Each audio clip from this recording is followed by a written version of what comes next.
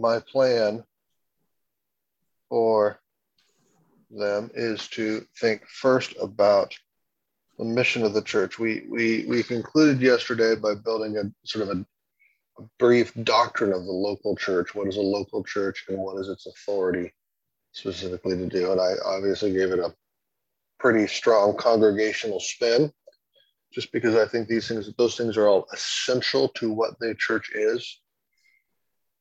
It's a gathering of priest kings who covenant together by mutual agreement. We saw in the London Confession, the First Baptist London Confession. I like that phrase, by mutual agreement. It gives us exactly what Matthew 18 verse 19 says. If any of you agree, right, where two or three are gathered in my name, there they are agreeing, he's with them.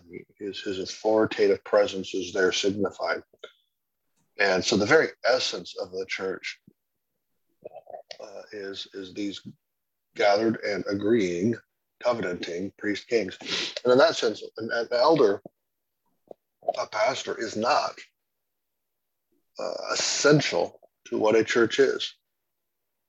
To use an Anglican distinction, the elders are of the ben esse, not the esse.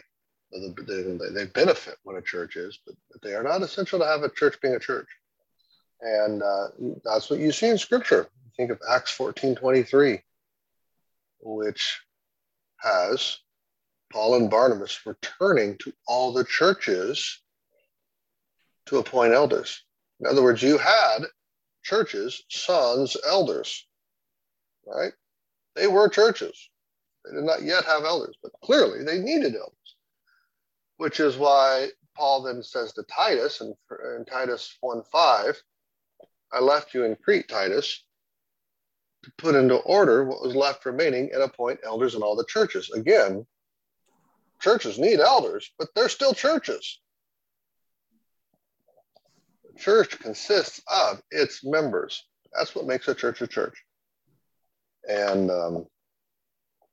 elders are of the benefit. Now, the elders have oversight over, once appointed, to lead the church in their use of the keys, lead the church in being the church, and you want healthy elders, obviously. Anyway, that was the conclusion of yesterday's talk.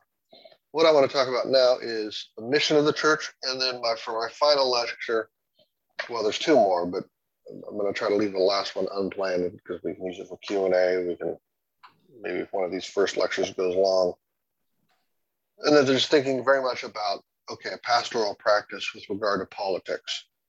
How do we think that through? I'm going to have 5 or 6 recommendations for pastoral practice, thinking about politics specifically.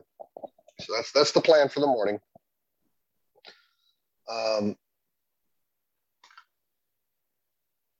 This lecture, what is the church's mission?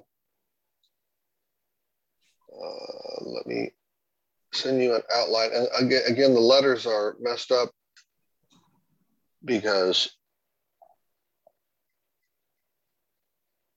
I'm 47 years old. I have 2 master's degrees and a PhD, and I cannot figure out how to get my letters to restart when Word automatically makes them follow the previous ones. You know what I mean? So there it is. It says F, but it really should say A. A, story 1, ruling the sons, the kingly storyline. B. So there it is. But let me start with the story. This is me standing in my neighbor's backyard where he was busy planting a tree, and he belonged to a liberal mainline church. And he looked up at me at one point and said, in all seriousness, "Hey, I'm doing church work." And I was like, "Excuse me? You know, it's planting trees, quote unquote, church work?" Well, the answer depends on what you think the church's mission is and what God has sent the church into the world to do. Has he sent the church to fulfill the Great Commission by making disciples, or has he sent the church into the world to do more than that, including everything from planting trees to caring for the poor to doing justice? And for several decades now, this has been quite a controversial topic among Christians. Some offer a narrow definition, which focuses on the Great Commission work of making disciples. Others offer a broad definition, which includes every aspect of being a disciple. So missiologist David Hasselgrave offers the narrow definition. He says, Great Commission mission is uniquely ours and requires us to make disciples by preaching, baptism, and teaching the peoples of the earth. Okay, that's the narrow definition. Great Commission mission is uniquely ours and requires us to make disciples by preaching, baptism, and teaching the peoples of the earth. Meanwhile, John Stott and Christopher Wright provide a good example of a broad view of the church's mission. And they point not just to the Great Commission, but to all of Scripture. And they write, this is Stott and Wright, the word mission is a properly comprehensive word, embracing everything that God sends his people into the world to do, and that everything is indeed broad and inclusive if we take account of what the whole Bible shows us. So why limit it to that one particular text? Why not look at all of Scripture and everything that we're commanded to do, right, throughout Scripture? And that must be the church's mission. Now, just a book recommendation. There is a Zondervan 4 Views of the Church's Mission book, edited by Jason Sexton. Zondervan 4 Views of the Church's Mission. I just stuck it in the chat. And that has Christopher Wright presenting the broad mission, and it has me presenting a slightly complexified narrow mission. And so you can see him and me interacting, Christopher Wright and me interacting, along with 2 other authors. But I personally think the more interesting conversation is the one Christopher and I are having back and forth with each other. The third author is a guy named John Franke. He's definitely more of a liberal persuasion. It's just like God is love, period. That's all I have to say. And the fourth one is I can't remember his name. What's his name?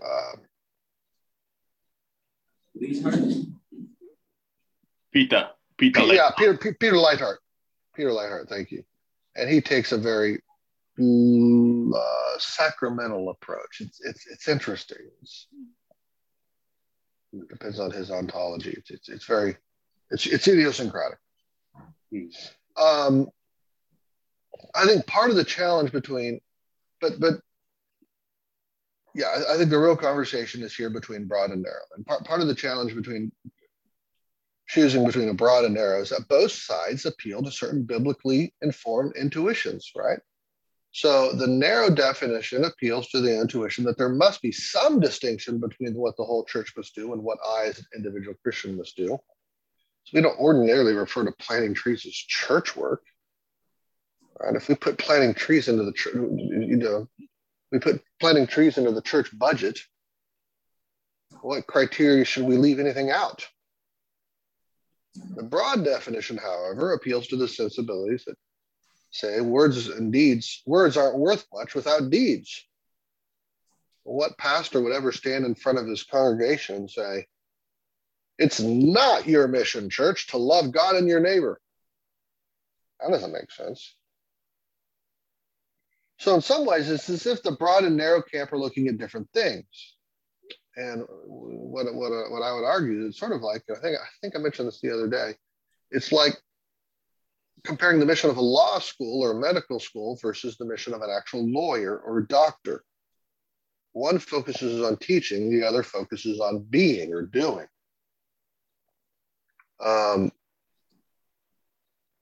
So there's sort of 2 issues at stake here. Issue 1 is, okay, well, what do you mean by the church? And issue 2, I think behind that is a deeper, more profound conversation about salvation and what human beings most urgently need salvation from.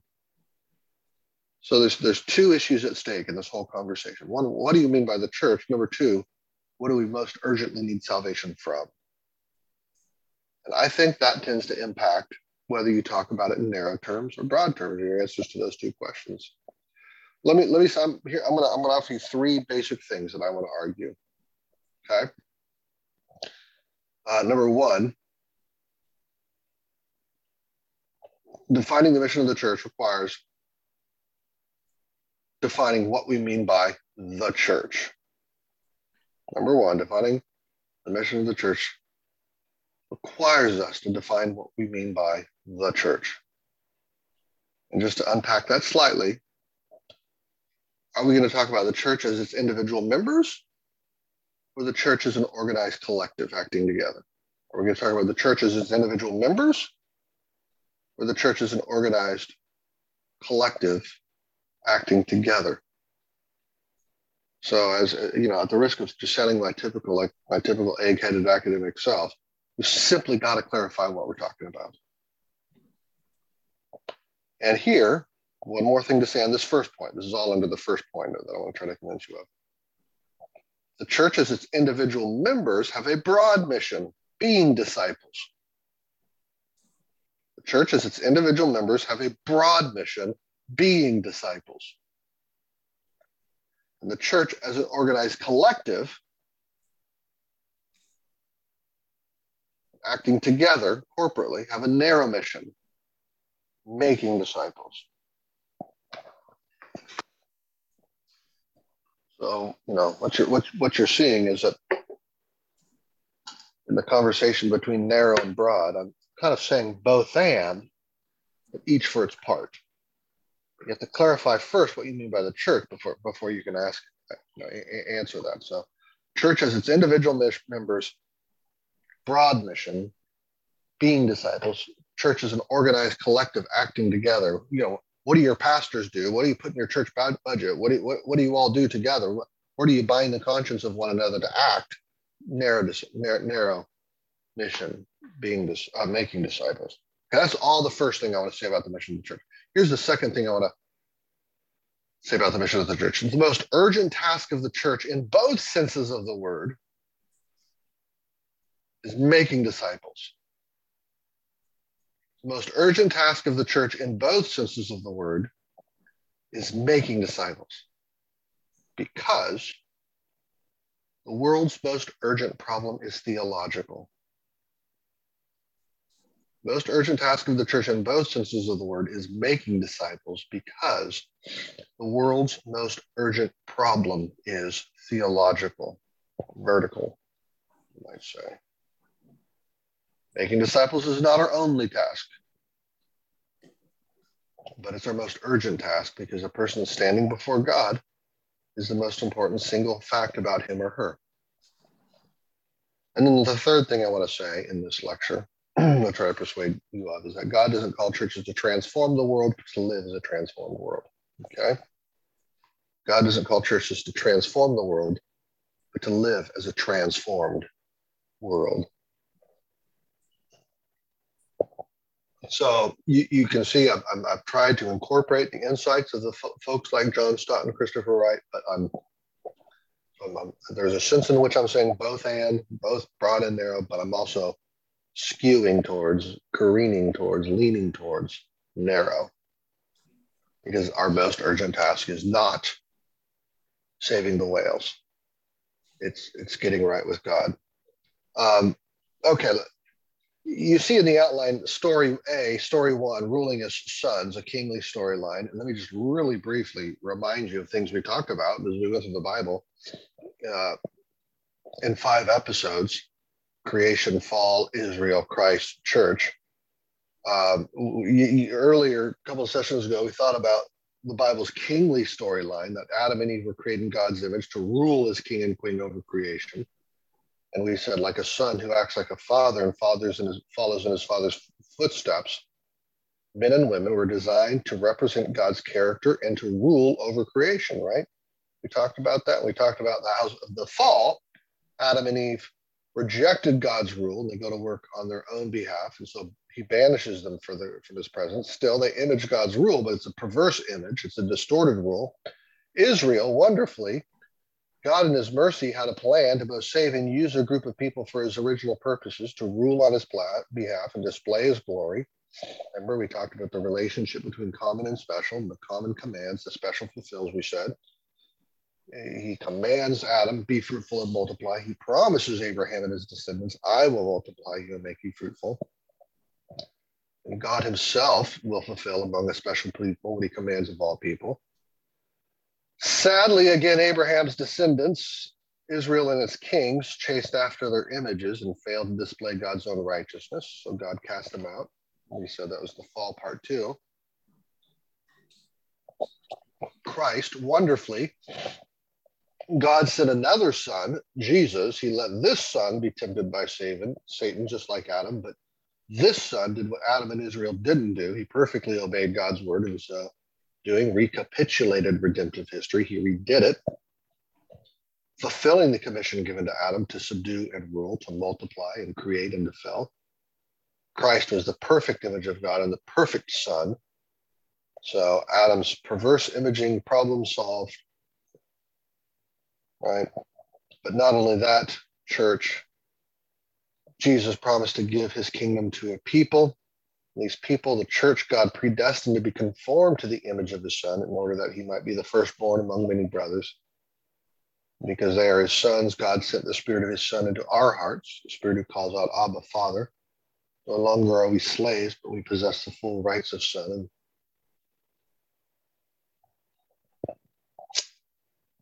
we are also finally then promised that we will reign with God in eternity. So to sum up, what has God called the church to do? What is its mission? Well, our mission is to be sons, to be restored images, to rule like God rules, to display the character and likeness and image and glory of the Son and Father in heaven. Right? As I said to you guys yesterday, like Father, like Son, like sons. Father's perfect, so be perfect, church. The Father sent Jesus, so Jesus sends you, church. And this mission, no doubt, is a broad one. It involves our entire lives. The church's work, you might say, is an image recovery work. It's to live as the transformed humanity. It is to live as a redeemed culture. This is what, as you and your wife stay up late at night, to care for the crying baby, you are fulfilling what God calls you as a redeemed humanity to do.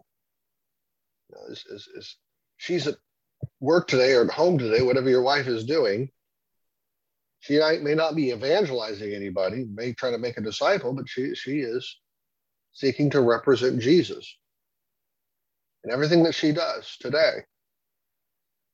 And that is what she's been called to do. Okay, so that's story 1. Story 2, look at letter B. Story 2, mediating God's judgments, a priestly storyline.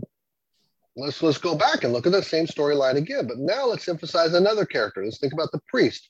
So God didn't just give Adam and Eve the job of king, he gave him the job of priest by calling him to work and watch over the garden. We talked about how the priests would eventually do. What does a priest do? We said a priest works to keep the place where God dwells consecrated to God. He's to keep out unholy intruders like lying serpents from entering the place God dwells. Adam, of course, failed. God calls Noah to act as a priest by separating clean and unclean animals and offering a sacrifice. God then calls the whole nation a kingdom of priests, which are to do by keeping God's law. And he highlights the priestly nature of this by establishing a line of priests who mediate God's judgment through performing sacrifices and protecting the ritual purity of God's dwelling place in the temple, by separating clean and unclean, and by teaching the people God's law. And at each step, the priests are drawing the line between the inside and the outside. Adam was to do that, as was Noah, as were the Levitical priests. The priests and Israel as a whole failed, of course, in their priestly vocation. Wonderfully, Christ comes as the Savior and perfect high priest who declares and enacts the judgments of God. He also comes as the Passover lamb who pays the price for sins by shedding his own blood. So Jesus solves not just humanity's perverse imaging problem as king, but also its guilt, shame, and separation problem as priest. At the cross, Christ forgave his people's trespasses by canceling the charge of legal indebtedness which stood against us and condemned us. He's taking it away, nailing it to the cross. Colossians 2, 13 and 14. And Christ also unites a people, the church, to himself through the new covenant in his blood. And this covenant grants us both forgiveness and the Holy Spirit that we might walk according to God's law. No longer is there a mediating class of priests, because all are priests. We're a kingdom of priests again, said Peter. All are now responsible to keep the holy place of God's dwelling consecrated to the Lord, clean, separated from unclean, inside marked off from the inside. What is that dwelling place? We said it's the temple, the people, the church. Touch no unclean thing, and I will receive you, says the Lord. Come out and be separate. So Christ may have authorized his people to go like conquering kings into all nations, but he also authorized them to make priestly judgments as they go.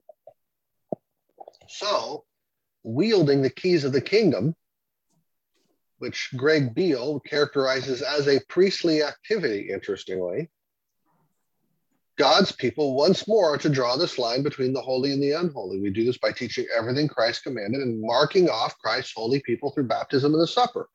That was yesterday's lecture. We bind and loose on earth what's bound and loosed in heaven. The two ordinances together picture Christ's sacrifice and constitute the visible church, publicly naming who belongs to Father, Son, and Spirit, and showing the nations who's in and who's out. Right? Okay, so let me so the second priestly storyline. What does God call the church to do? What is its mission? Well, it is to make disciples, to draw a line between the inside and the outside, to render judgments on the what and the who of the gospel like priests, to formally declare this is a true gospel confession and these are true gospel confessors. But now we're not talking about the church as its individual members and what they do all week, which your wife is doing right now. We're talking about the gathered assembly and its unique corporate task and authority. There's priestly work for the individual Christian to do, say in evangelizing, just like there's kingly work for the gathered corporate church to do, but basically exercising the keys and baptizing and giving the supper are not individual Christian activities, they're church activities. Where two or three are gathered in Christ's name. So this mission, to be sure, is a narrow one. Narrowly speaking, the mission of the church as a corporate actor, is to make disciples by declaring or mediating God's judgments. And it does this through gospel proclamation, baptism, the supper, biblical instruction. So, okay, how can we put all this together? We've heard the kingly storyline, we've heard the priestly storyline. Look at letter C, the church corporately and the church individually. And this is me trying to sum up what we've covered so far. How do these two storylines help us pay attention or answer the question, what's the ministry of the church? Well, just as the Old Testament king and priest had different job assignments, so we need to pay attention to two different moments in the life of the church, to two different hats all members wear, right? Remember what I said at the beginning, defining the mission of the church means we have to just got to define what we mean by the church. And I would say, again, the church as individual members, church as its individual members have a broad mission, being disciples, being image-bearing sons. They're always undertaking this kingly activity, whether gathered or scattered. It involves their whole lives as they work to present the church as a model society, a transformed people, an outpost of heaven. Yet these same individuals also take a related but distinct job, the job of making disciples. This might begin individually as we evangelize, but ultimately we can only undertake this priestly job when gathered together and acting as an organized collective. All right, so God authorizes a church as organized collective one way and church as its members another way. Let me just show you a little graph.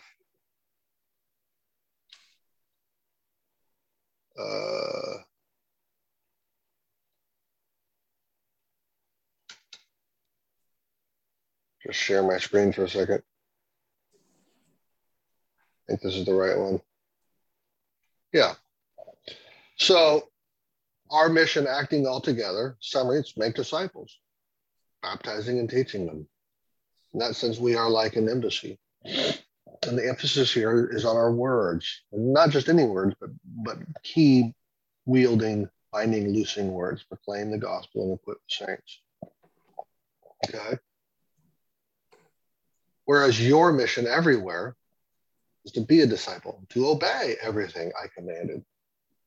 Very useful illustrator to go out as an ambassador, representing him in your words and deeds, displaying the gospel. Y'all see that chart? Yeah. Yeah. Okay. Just summing up what we've looked at. Left column, I want you to think law school, med school. Right column, think lawyer, doctor. You need both, right?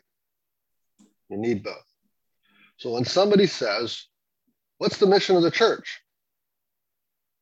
Well, what do you mean by the church? There's an our mission, left column. There's a your mission, right column. If I'm standing in front of the entire congregation and I'm speaking to you collectively and you work collectively, make disciples. Organize your gatherings, install pastors, think through additional programming, use your budgets, send each other out at the end of every church service in pursuit of the work of making disciples. It's an embassy, right? Your mission, okay, I'm going to pull one of you off to the side now. I'm going to speak to you individually. I'm going to say your mission as a representative agent of this body is to be a disciple, live your life, love your family, go to work, be a neighbor, gather with your church, scatter to care for the world around you. The purpose of making disciples, yes, but also for the purpose of showing the world how to be a disciple in everything you do and everywhere you go, right? Yeah, and you know what? As I said, you just simply got to define what you mean by being the church.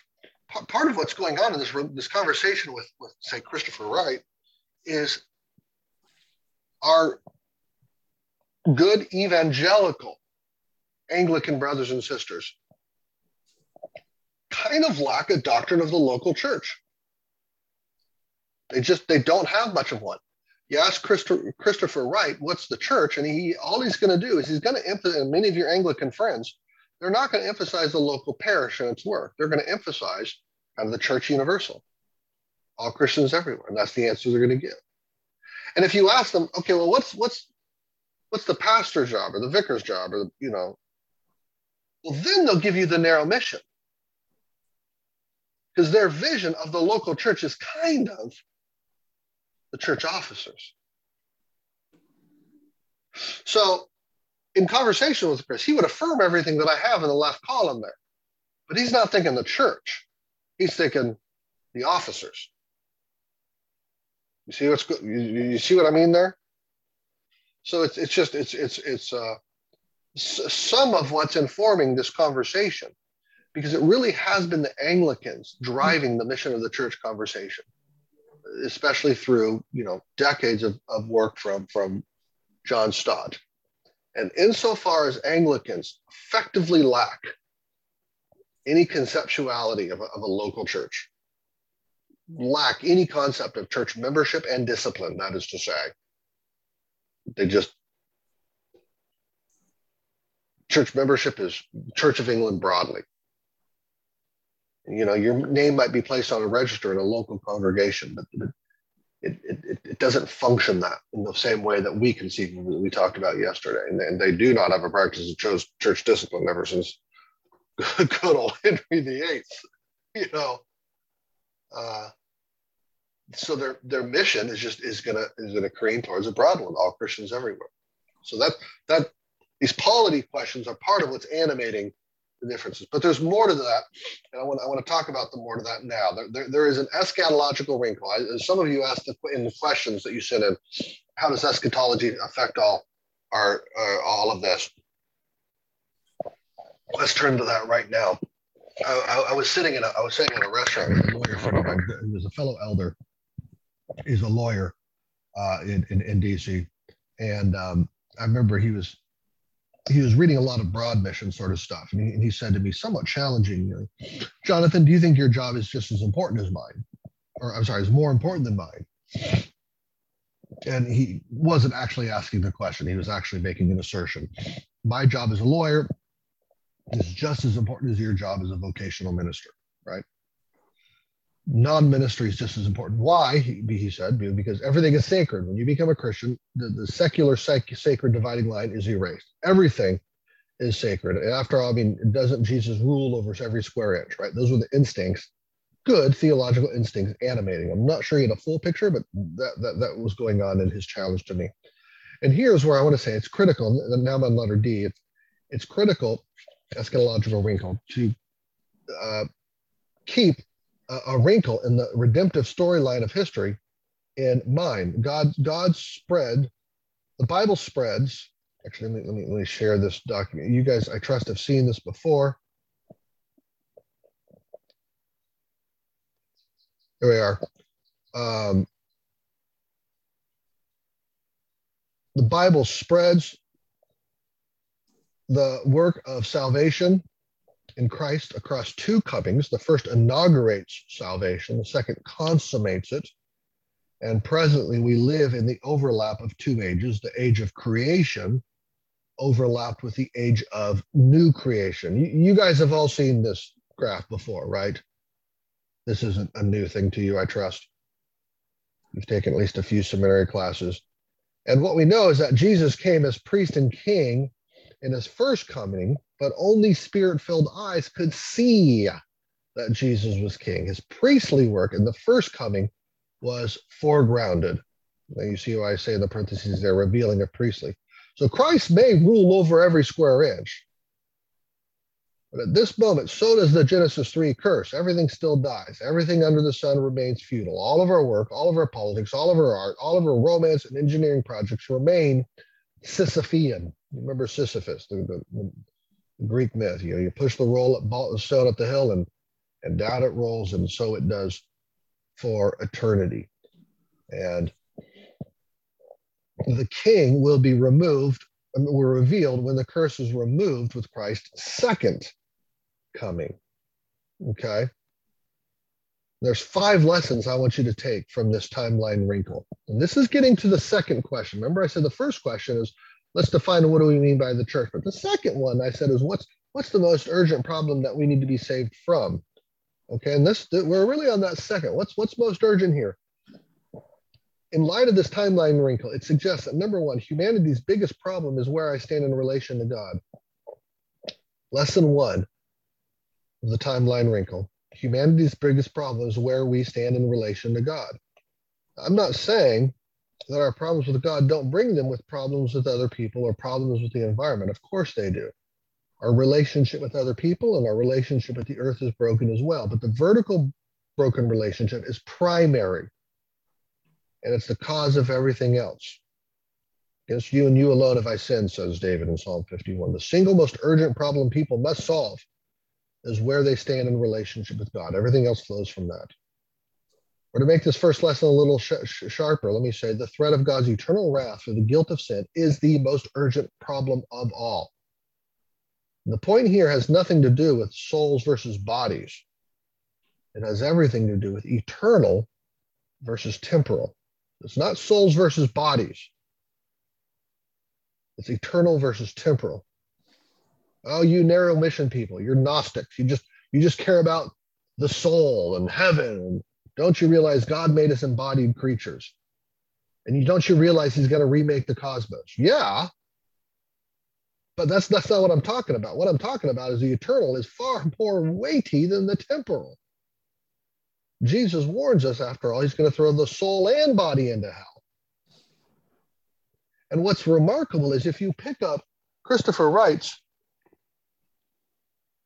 in the reach, big, thick Mission of the God book, or you pick up his slightly thinner Mission of the Church book, there's no mention of hell. How do you write 800 pages on the mission of God and you don't mention hell? It's crazy in that regard. Is hell real?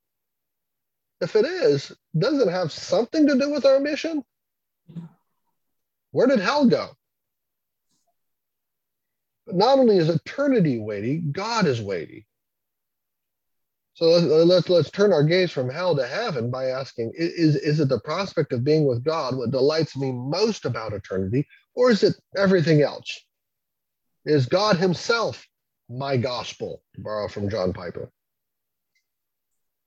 And if God is the greatest good, the greatest joy, the greatest love, the right object of all of our love, such that even our love for neighbor is no love at all unless it is given with respect to love of God, as Augustine said, then it would seem that directing people's hearts and minds to God is the most important thing a church can do, and the singular activity around which everything else hangs. God is bigger, God is weightier. It's all about God. That's your first job, church, gathered, scattered, is pointing people to him, right? I mean, he's God. Okay, second lesson from this timeline wrinkle.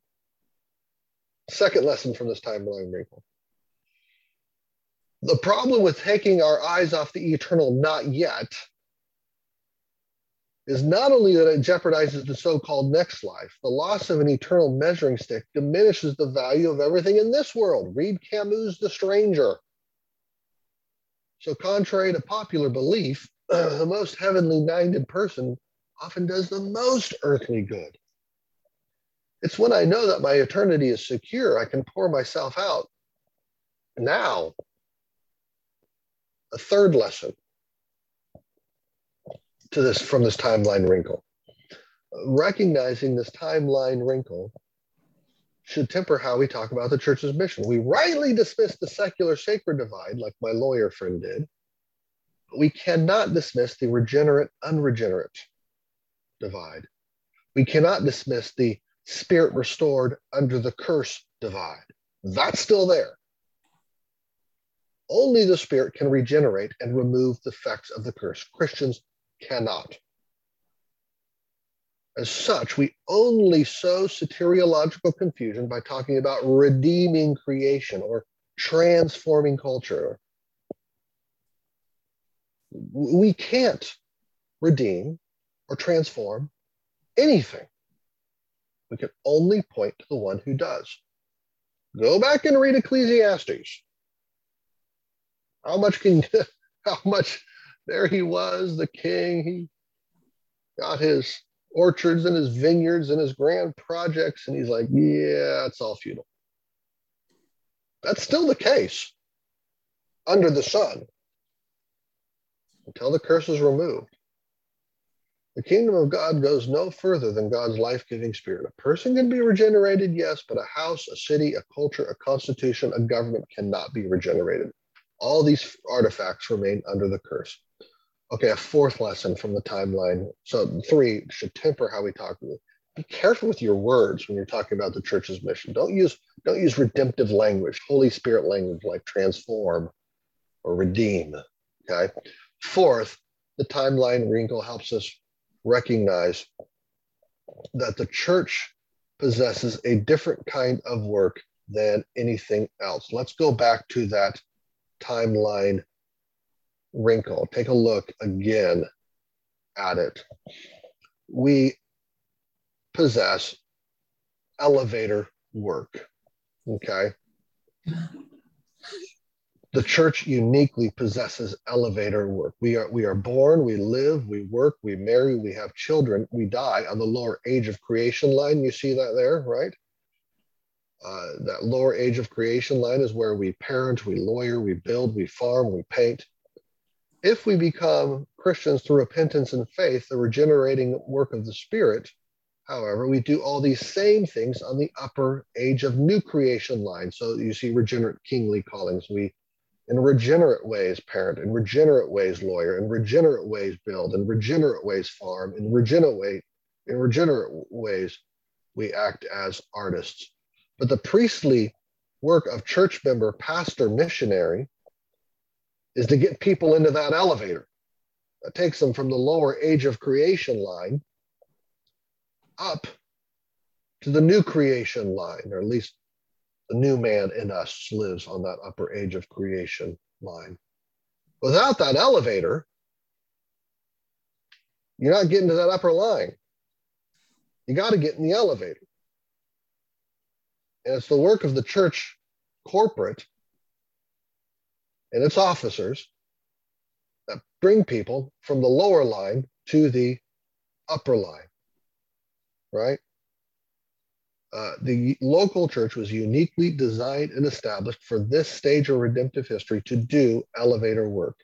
Its goal is to get as many people as possible, starting with ourselves, off the lower line into the upper line. Not just a change in people's status, but a change to the very way of living. So to my lawyer friend, yeah, you can act as a regenerate under the Spirit lawyer, but only because you got in the elevator first. I'm not just saying change of status, I'm saying change of whole way of living. It depends upon the elevator. The way we go about parenting and lawyering and building should be different now because we're regenerate. Notice also how the horizontal and the vertical lines in that graph, I think, correspond respectively to the broad mission and the narrow mission, right? So the age of creation, age of new creation lines, that's the broad mission. Get in the elevator work, that's the narrow mission. All that brings, and you need both kinds of labors. You need the vertical and the horizontal. You need priestly and kingly. They're both crucial. Without the regenerate kingly, the elevator workers have no model to present. Without the elevator workers, no one gets to the upper floor. Brings us to a fifth lesson. Fulfilling the broad mission depends upon fulfilling the narrow mission. Fulfilling the broad mission depends on fulfilling the narrow mission. You might even say the narrow mission has to come first. It is most urgent. You have to share the gospel with some of them so they get saved. And you have to properly identify them through church membership and the ordinances in order for people to know that their lives speak for Jesus. Your life speaks for Jesus all week only because you're united to, through the ordinances, a local congregation. Okay, summing up. Ultimately, the Bible story of salvation calls for broad and narrow mission.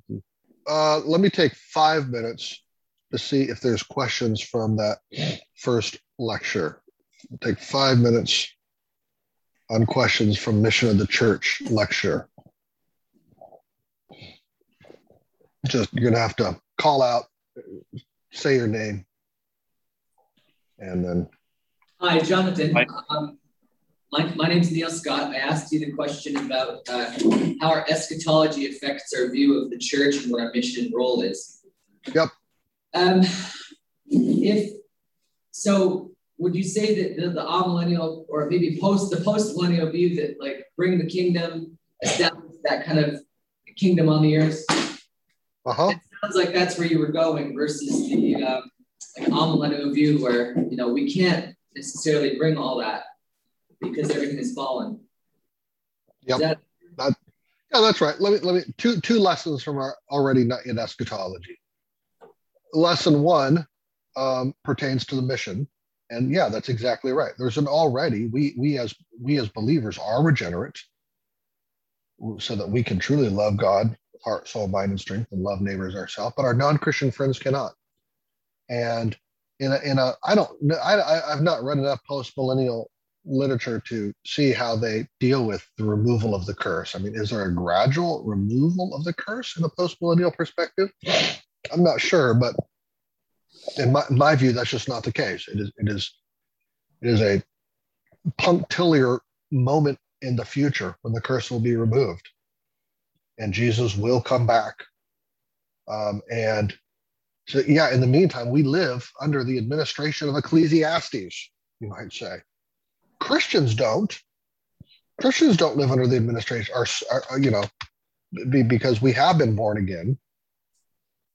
But yeah, from a pre-mill or an on-mill perspective, yeah, what you said is exactly right. And there is now these days, my guess is most transformationalists, quote unquote, so-called transformationalist types aren't consciously and explicitly post-mill. They're just kind of sloppy.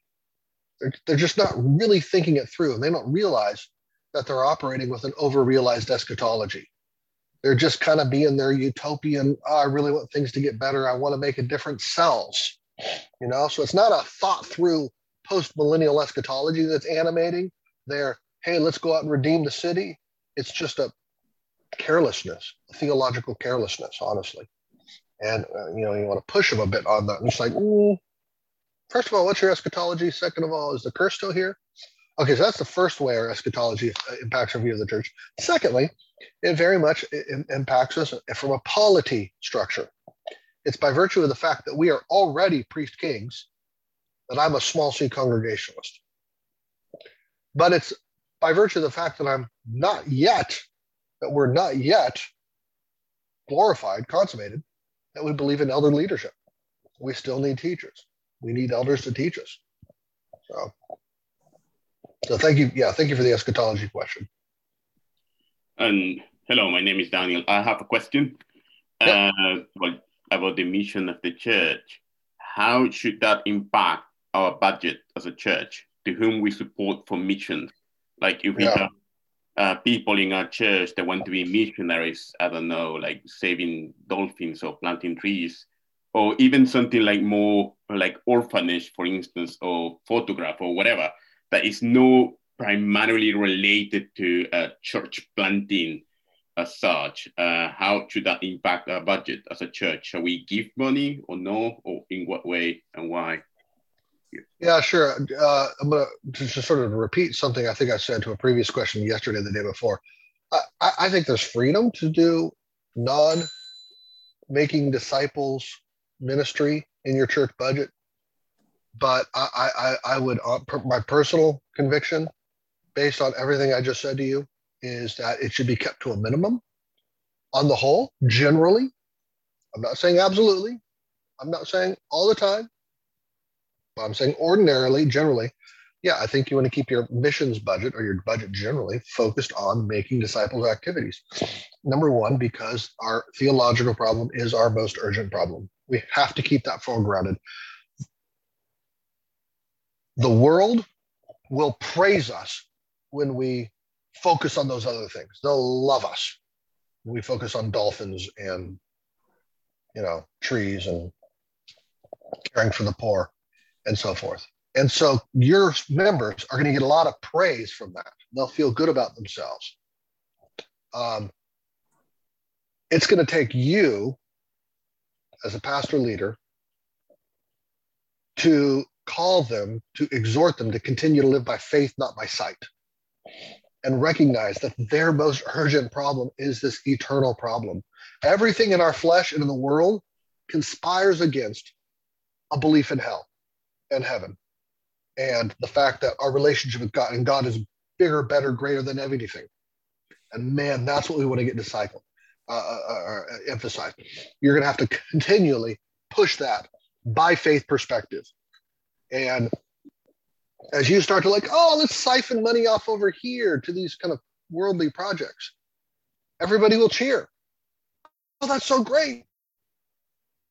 But you're going to lose track of where the true problem is, that it's over here. And they need you continually pushing them. You need to continually push your own heart in that way.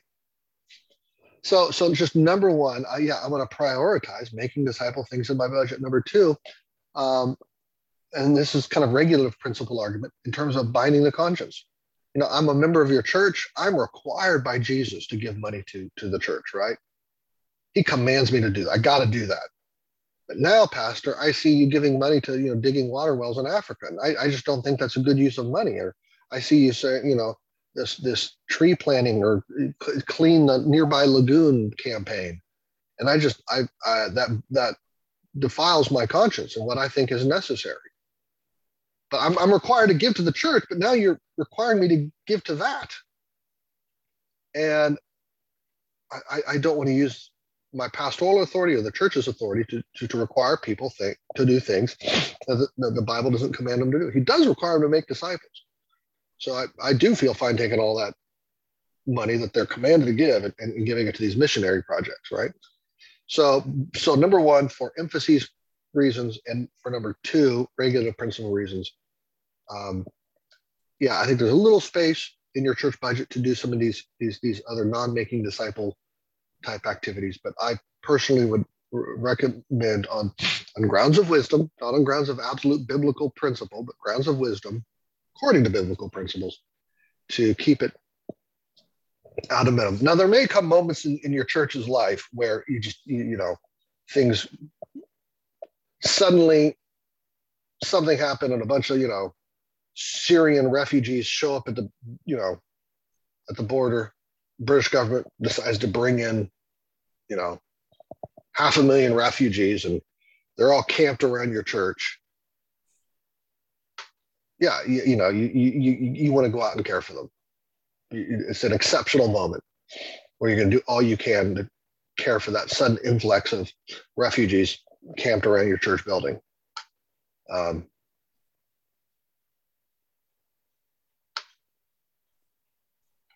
that help, Daniel? Other questions? Yeah, can I ask a question? Just going back to the eschatology thing.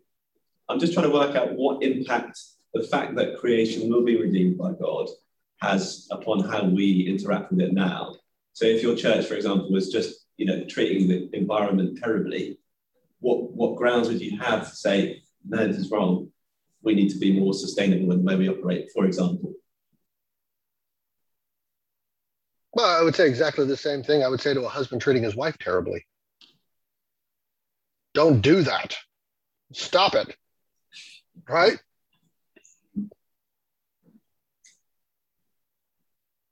Does that mean that we as a congregation are going to collectively put our money and resources behind helping you love your wife better? I mean, no, not necessarily, but I'm going to teach and equip you, you know, to do that. I'm going to teach you and equip you to care for the environment. Our job is to be the lawyer, or the law school, the med school. It's not to be the agent, the doctor, the lawyer, the tree farmer. Right. Does that answer your question? Yeah, I think so. Thank you. Maybe one more? Hello, Damiano. Damiano. Maybe I'm not able to put down the thing perfectly. What I'm thinking is about the ministry of Jesus, that of course his main thing was to preach the gospel, to bring the kingdom.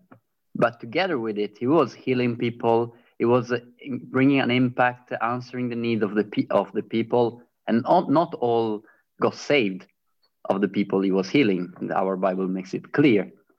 And so thinking at having an approach similar, I would support more like the Lausanne Covenant, this broader mission for the church, to which it seems that you are not standing for it as long as you said just before. So I don't know, like this Jesus ministry makes me a bit unsure where to stand. Yeah, sure. A couple of things. Number one, look at Jesus. Remember, yeah, he clearly prioritized making disciples. He could have gone and fixed everything, but he didn't. He prioritized making disciples and teaching the gospel and telling people to repent and believe. Right. That was clearly the emphasis of ministry, to point towards Jerusalem and what would happen in Jerusalem. The gospels themselves point towards, just the allotment of chapters given, all point towards what he would do in Jerusalem, his death and resurrection for the forgiveness of sins. He clearly, inarguably, beyond a shadow of a doubt, foregrounded his priestly ministry in his first coming, right? And not to say the kingly elements weren't there. That's the first thing I would say. Second thing I would say is what you're watching in Jesus' life is you're watching his whole life. He wasn't a church. What is the church acting together to emphasize? I think it's those priestly things. Do you hear me denying at all that you as an individual church member should be doing all of what I just described, or doing all of those kingly things? You know, did you hear me for a second deny that you as an individual Christian and your wife and your family and all the brothers on the Zoom should not be doing caring for the poor, seeking to do justice, caring for the environment, and so forth. Did I deny that? Not at all. I said, no, your life is to exist to display the gospel in all of its ways, right? But what gets lost in a Lausanne Covenant world, in a John Stott Anglican world, what gets lost? Evangelism kind of eventually does. How's the Church of England doing? How are the kind of churches that showed up and were part of the Lausanne Covenant around the world, how are they doing these days? I mean, honestly, most of them have just gone liberal. They've lost track of the fact that this vertical problem we have with God is the singular most important problem we have. They've downplayed that. And it is a mess. It is an ecumenical mess out there. Anglicanism is I don't need to tell you, you guys know better than I firsthand watching it. It is a mess. And you and I have the opportunity to preserve the priority. How do we preserve the priority of making disciples? I think it's in part by insisting on that's the mission of the gathered corporate local church. It's on these things. Now, you Christians in your lives, as doctors and lawyers, sent out from school, it's everything. Display the gospel, yes. Because if you and your wife and me and my wife are not working to display the gospel in the neighborhood we live in all week, yeah, that's going to undermine the credibility of our witness too. So I am saying both and, but I'm saying a both and with an asymmetry. Let me set it up this way. We don't want to think about it in terms of either or. I don't want to think about it in terms of either or, either broad or narrow. That's not what I'm saying. To use a phrase from Tim Keller, I want to use integrated asymmetry. There is an integratedness to the broad and the narrow, to the word and the deed, right? They're integrated. You can't, but there's an asymmetry with them. One is more important than the other. Or sum it up like John Piper did. Christians should care about all suffering. You guys know what comes next? You guys know this phrase? Christians should care about all suffering, especially eternal suffering. That captures that entire lecture in a single phrase. Christians should care about all suffering. Broad mission. Especially eternal suffering. Narrow mission. So there's an integratedness to those two sides. We should care about all suffering.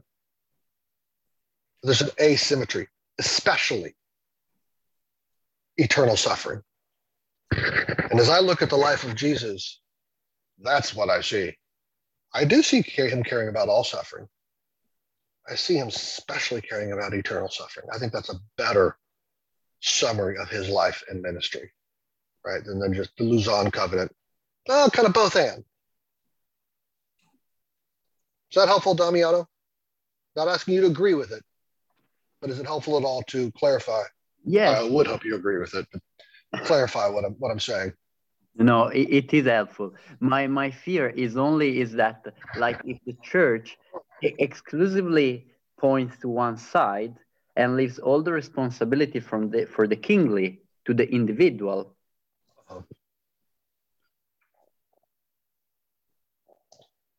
Did I freeze or did he freeze? Sorry? I think you froze up there for a second, or either I froze. Yeah, sorry. No, I was just saying that I will not, I don't know, I have to process it. I just do not see so immediate this separation between church and individual, because I'm afraid that if the church doesn't help the individual will not properly do his kingly mandate. I'm thinking also about the collection for the saints that Paul was promoting in the churches to help the saints in Jerusalem. So this kind of need of, okay, keep the right order exactly as you say, but not to divide completely what is church and what is individual. Like to, I don't know, yeah. Where my head is right now is there. But yeah, and that's why I would say I think there is a limited place for it. I certainly think you should be caring for the needs of the saints. And that's a prominent part of my own church's ministry, and I think should be a prominent part of all of our ministries. You see that through the early church of Acts, or the early chapters of Acts, right? You see the saints caring for one another. And I absolutely think the saints have an obligation to care. There is a sense in which we are the transformed city together. And as the transformed city together, we are caring for one another's needs. Absolutely. I failed to emphasize that. No, I do think there's a small marginal place, there is a kind of going back to, I think it was Daniel's question.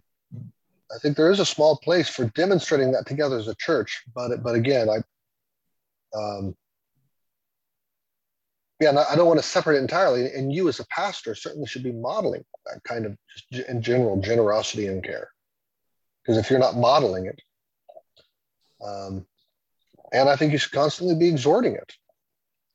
So if you're failing to exhort it, yeah, you're right, they won't. So you exhort it, you model it in your own life as a pastor. You provide, I think, some place in the budget for it, but again, I don't think it should be a big place. And then certainly, yeah, you are highlighting the church's need to care for one another.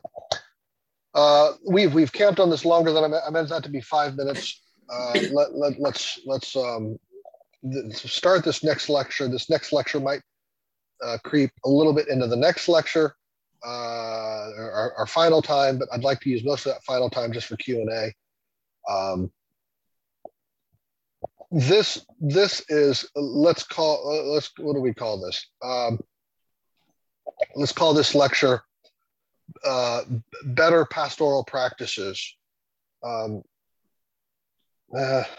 call it How to Use Your Bible Politically, if you want to give this lecture a title. How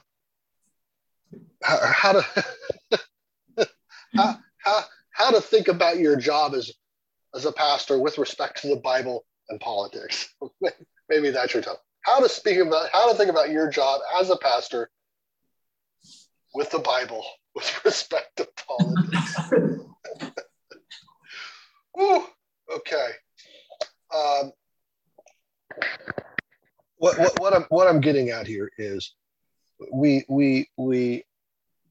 and I actually have a clearer outline than my title, so you'll be encouraged to know.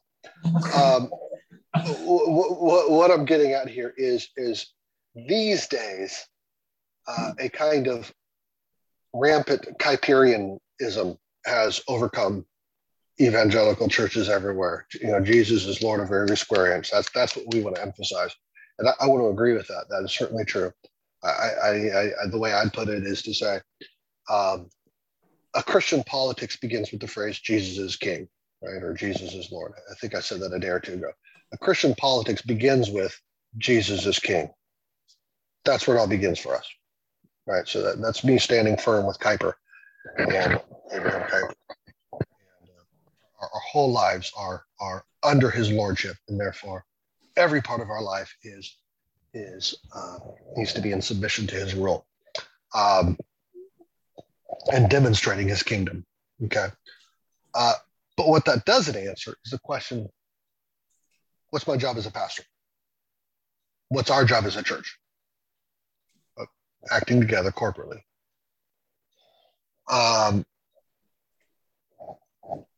Just because Jesus is Lord over every square inch doesn't mean we don't have different jobs to do. We do. We still need to ask the question, okay, he's Lord over every square inch, but Lord, how? What would he have me do as a pastor? What would we have us do as a church? Okay, in the last session, we thought about what would he have us do as a church. And I said, acting together corporately, we need to emphasize elevator work, making disciples. Right? Okay, but now we're narrowing it in even a little bit further. Okay, me as a pastor. And here, your authority as a pastor is tied entirely to exposition of the word, caring for the people in the word, and helping them, whether from the pulpit or the counseling chair or one-on-one discipleship. What sets you apart is that you are able to teach.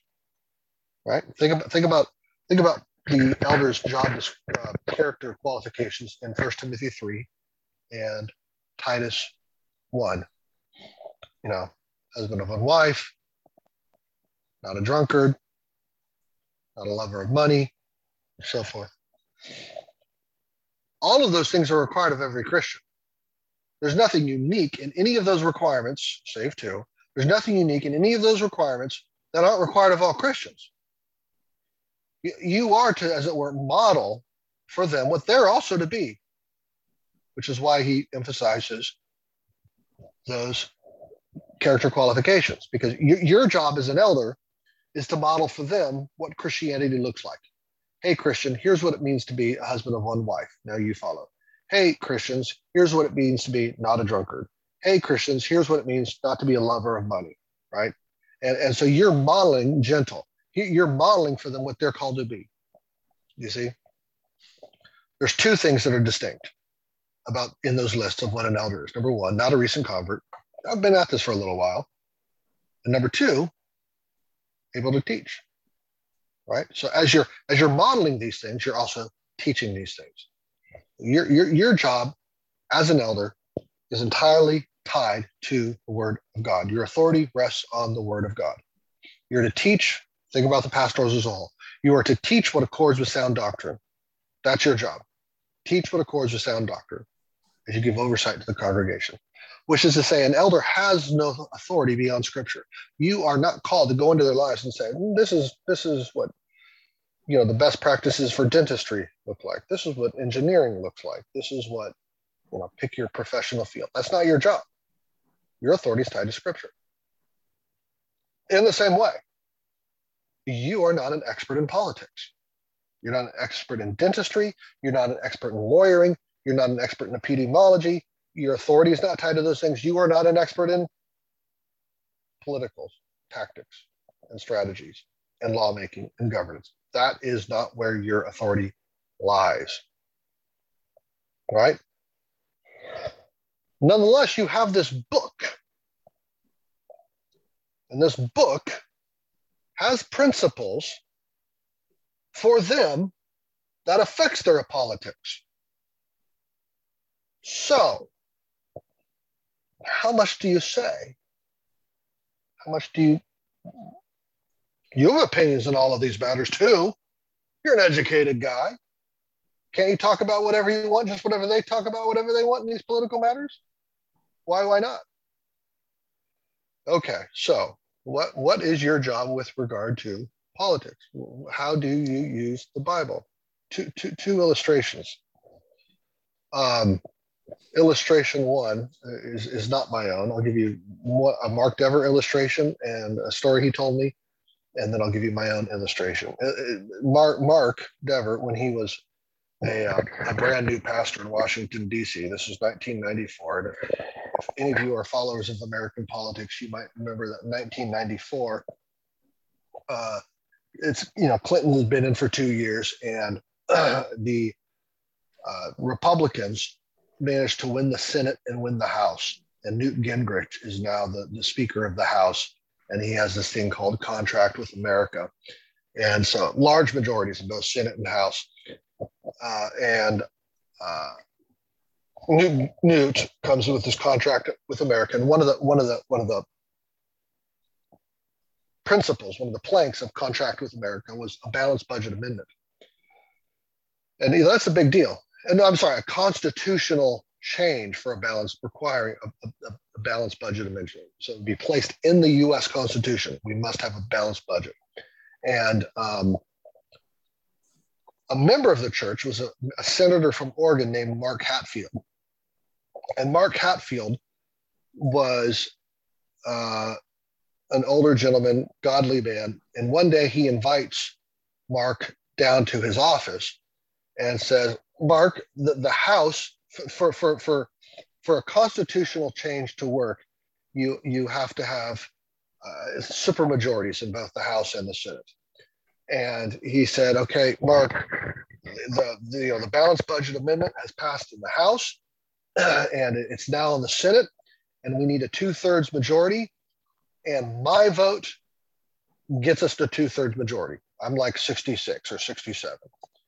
And the party whip is hounding me. The press is calling me. Members of my constituency are on the phone. Everybody is hounding me to put in this last vote to pass the constitutional amendment for a balanced budget. You're my pastor. What should I do? Wow. And changing the Constitution has happened like a dozen times in the country's history. It's a big deal, right? It's a really big deal. And I was like, Mark was telling me the story, and I was like, what'd you say? What'd you do? And he said, I said, Senator Hatfield, I'm your pastor. I will pray for you as you make this decision. What? That's all you said? I said, well, did you not have an opinion on it? He's like, oh, I had an opinion on it. Absolutely. And I think it's important. Well, why didn't you say anything? Well, because I am certain that Jesus got up from the dead. I am not certain on my opinion on the balanced budget amendment. And I am not about to spend my pastoral capital in this man's life over something the Bible doesn't tell me is so. Okay, man, that's a tough pill to swallow, but that makes sense. I get it. He knew his authority was tied to the Word of God. And even though he had a strong opinion on the balanced budget amendment and the fact that he thought it was important, he would not share that with the senator, because he did not want to confuse either his own heart about where his authority lies as a pastor. And he said to me,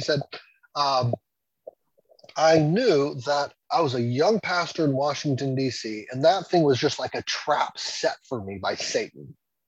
You can have influence. You can have a voice. And I wasn't there to have that kind of influence and to have that kind of voice. I was there to teach these people the Word of God. And I just knew for my own soul's sake, I had to resist that trap from Satan. And for the senator's sake, to let him know what's most important, what I know is most important, which is his relationship with the Lord Jesus Christ, not where he stands on the balanced budget amendment in the U.S. Constitution for the United States of America. That is not an eternal thing. And I so appreciated and respected that example. I think that's exactly right. Now, Mark went on to say, had it been the 13th Amendment or the 14th Amendment or the 15th Amendment to the U.S. Constitution, the 13th Amendment outlawing slavery, 14th Amendment giving votes to African Americans, he said, I would have given advice. I think those things are clear from Scripture, right? I can make an argument for those things. So Mark was not saying, I'm not going to wade into any political conversation. That's not what I'm saying. But I got to have two categories. I got to have two buckets of those I would and those I wouldn't. We're going to kind of develop that now, think that through in these coming remarks. A second illustration was my own, a young man, and this would be an example of something I would speak into. This was a young man named Zach. He worked as a senator in the Maryland State House, or Maryland State Senate, in the years preceding the U.S. Supreme Court's Obergefell ruling on same-sex marriage. So this is before the Supreme Court decided it for every state. And it was still just in the respective state legislators, and different state legislatures were doing different things. And Zach is a friend and fellow church member. And a couple of months into his first term as a state senator, he encountered a state same-sex marriage bill for his state. And he found himself swarmed by media and interest groups and powerful political figures, all pushing him to vote yes for same-sex marriage. And I remember he and I sitting outside the church building one afternoon, sitting on a park bench and discussing the issue. And Zach and I agreed the Bible teaches that God created marriage for one man and for one woman. And yet Zach was also concerned that America is a pluralistic nation filled with people from many different faiths who disagree on what the Bible is and what it teaches about marriage. And his job was to serve and represent all of these people, regardless of their beliefs. Could he really impose his view on them? He was saying to me. It's one thing to agree on marriage, which the Bible addresses. It's another thing to think through public policy on marriage, what the Bible doesn't address. And Christians often disagree on what the Bible does or does not say on political issues. So how is Zach supposed to vote? And how was I, as his pastor, to advise him? Was I to do what Mark said, and Mark did with Senator Hatfield? Was I to say, I'll pray for you? Well, no. In that situation, I spoke. And not only that, I knew that if Zach did not stand up for marriage as the Bible defines it, and put his hand to calling something that's wicked good, this should be subsidized and protected by the state, this wickedness, I knew that we as a congregation would potentially move towards excommunicating Zach. And in fact, I later learned that Mark basically told him as much when he had a conversation with Mark. Mark kind of raised. He didn't say, "We'll do this if you do this." He just said, something that also is in the mix here to be thinking about is the questions of church discipline. And so that was very different than the Senator Hatfield conversation, right, on a balanced budget amendment. Again, how do we think through these things? How do we think through your job? How do you think through your job description with regard to the Bible, what the Bible does or does not authorize you to say? 7 statements, okay?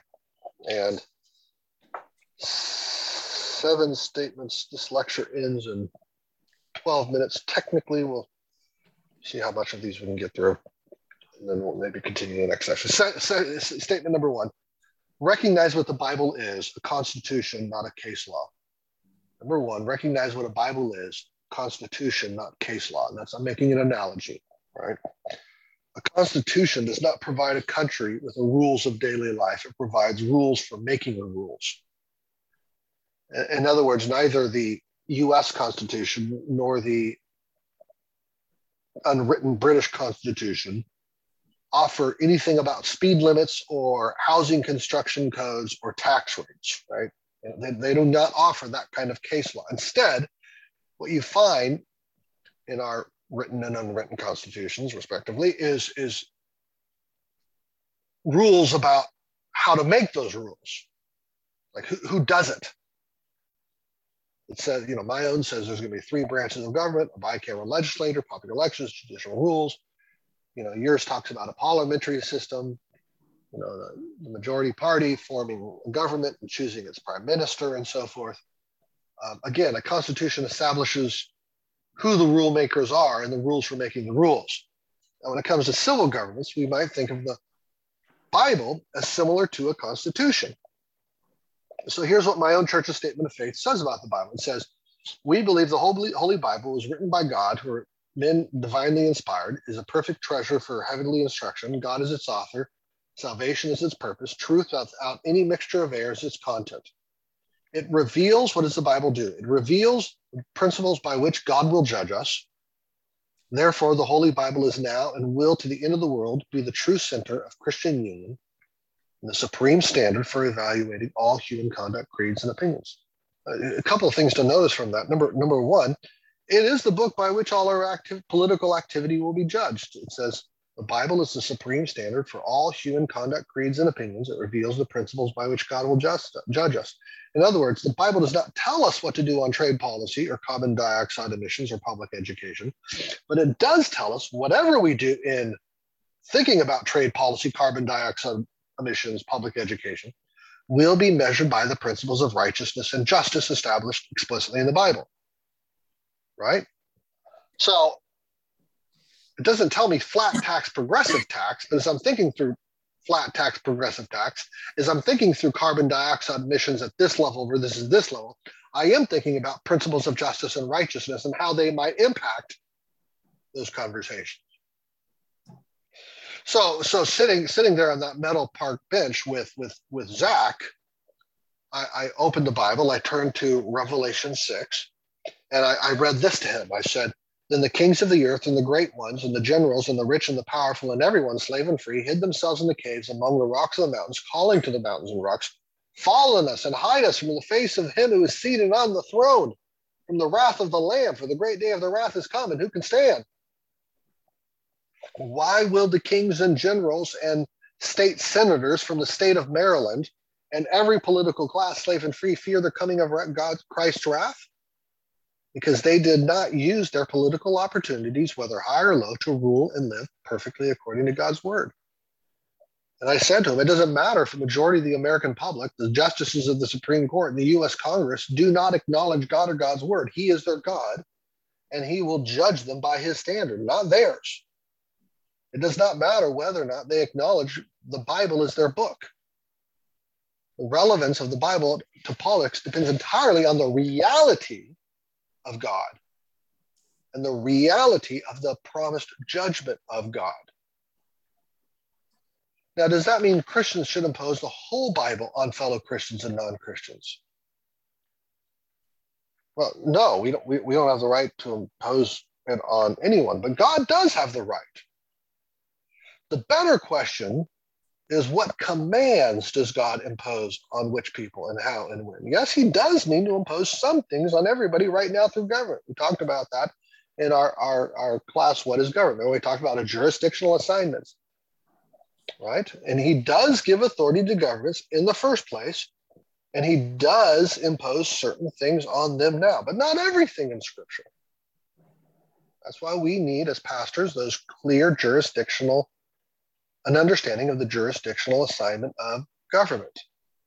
He assigns different jurisdictions to different institutions, and our task then as pastors is to pay close attention to what jurisdictions God has established for governments, for parents, for churches, and we recommend these commands that he has authorized for each. So has God, for instance, authorized government to prosecute all forms of sexual sin, fornication, adultery, homosexuality? It's not clear to me that he has. It's not clear to me that the Bible authorizes the sword wielder to prosecute fornication or homosexuality, even though I think it's wrong, obviously.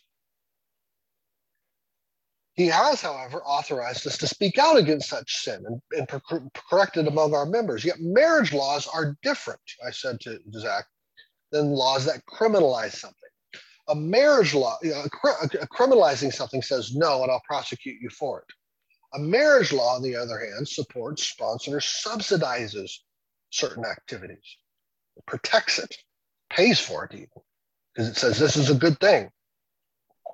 So the question I told Zach to consider was, has God authorized government to support, sponsor, subsidize homosexual activity? I think the easier answer to that one is no.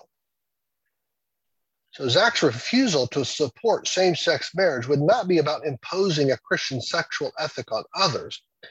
In fact, it would be about refusing to let the world impose its sexual ethic on him, on me, which is what same-sex marriage bills seek to do by asking us to use taxpayer money and governmental endorsement to endorse something God has not authorized government to endorse. It was about refusing to put his hand. Zach, do not put your hand to anything that will provoke the judgment of God at the end of history.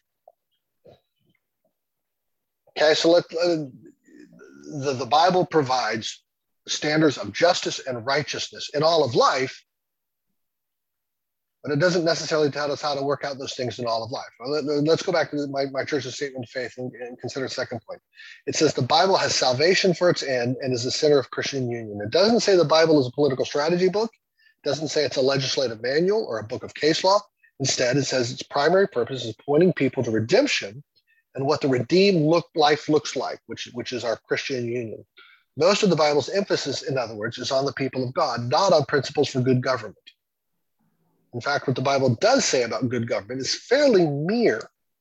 It's not a long constitution, the Bible is, you might say, but it's a short one, but it does spell out principles of righteousness and justice. It establishes the authority of the government, platform builder, spells out the authority of the church, sign hanger, true gospel, not true gospel, true Christian, not true Christian. But it doesn't say much more, okay? So that's the first thing for you, brothers, thinking about your job and politics. Recognize what the Bible is. It's a constitution, rules for making the rules, not case law. Here's a second lesson.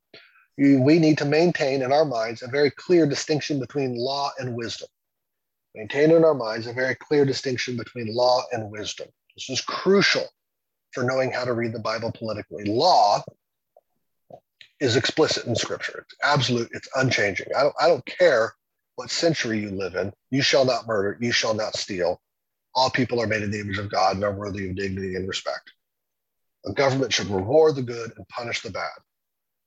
Okay, think of these kinds of biblical laws as your constitutional basics. Christians will disagree over what counts as law or constitutional basics, fine. At least we need to acknowledge that the category exists. The domain of wisdom, however, that's the law bucket. The wisdom bucket, however, not talking about matters of complete moral indifference. I'm not talking about what should you eat for breakfast, Cheerios or cornflakes, toast or eggs. Rather, wisdom is two things. Number one, it's the posture of fearing the Lord. Number two, it's the skill of living in God's created and fallen world in a way that yields justice, peace, and flourishing. Okay?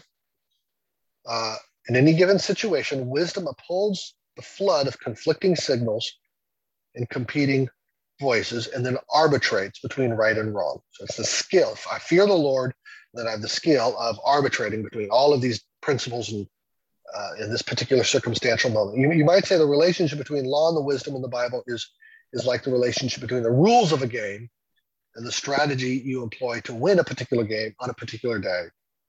Right? I know this team doesn't do well on this field and in these weather conditions. I know this team has a real strong defense, a weaker offense, and therefore I'm going to employ this strategy against this team here and now in light of these circumstances. Okay, that's wisdom. Law is don't go out of bounds, kick the ball in the goal, that sort of thing. Don't touch the ball with your hands. Right? So here think of Solomon and the two prostitutes, both claiming the baby was hers. Did the Bible tell Solomon what to do? Well, no. Solomon needed to scratch his head and ask God for wisdom, right? And so finally Solomon says, bring me a sword. And the real mother says, oh, she can have the baby. And then the narrator summarizes the story for us.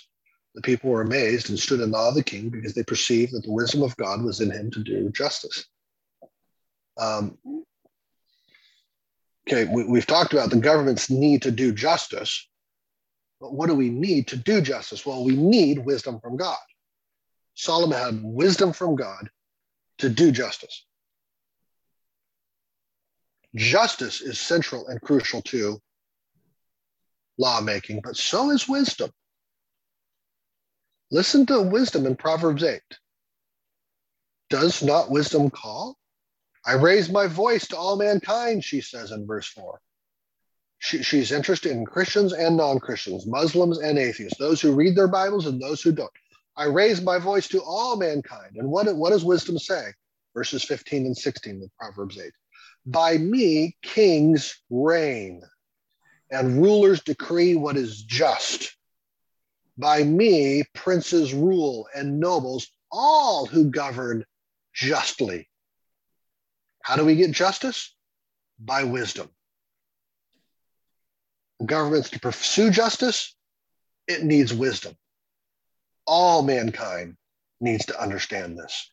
I could say to my friend Zach, right? And Mark could say to Senator Hatfield, you need wisdom. I'll pray that God gives you wisdom.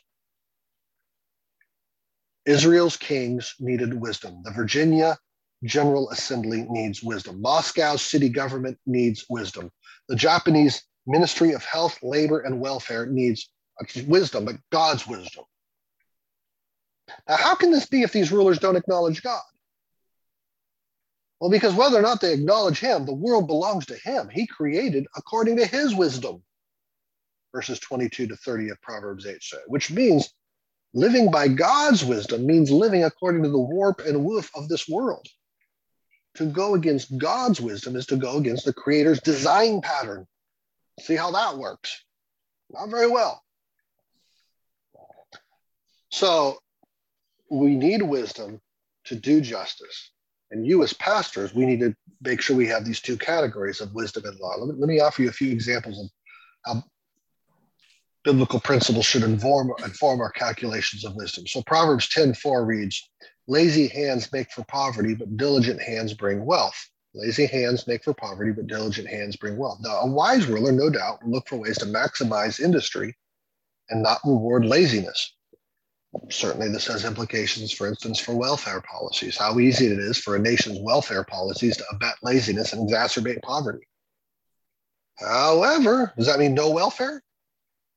Well, Proverbs 29:7 reads, a righteous man knows the rights of the poor. And Proverbs 29:14 says, if a king faithfully judges the poor, his throne will be established forever.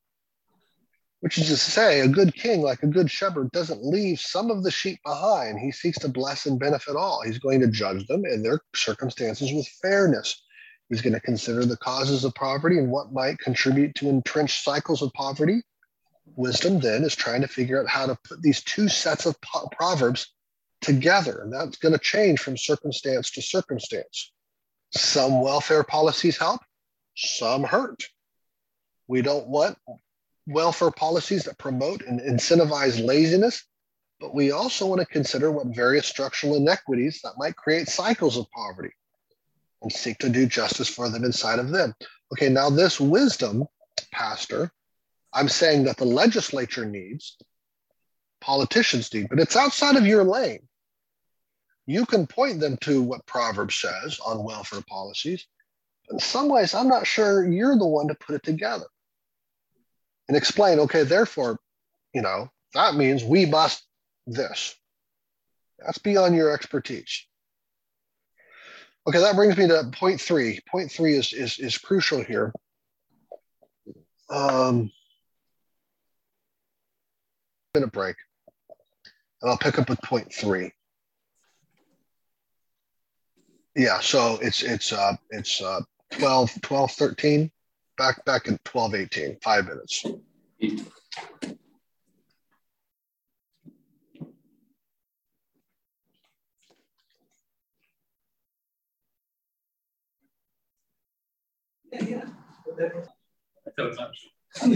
It is 12:18, at least in some parts of the world. It's 7:18 in other parts of the world.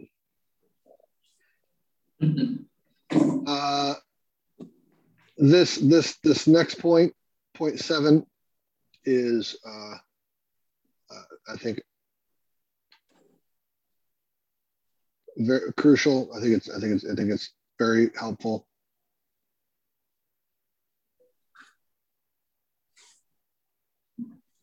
Sorry, just getting set up here. Point 3, here it is. Recognize the distinction between straight line and jagged line issues.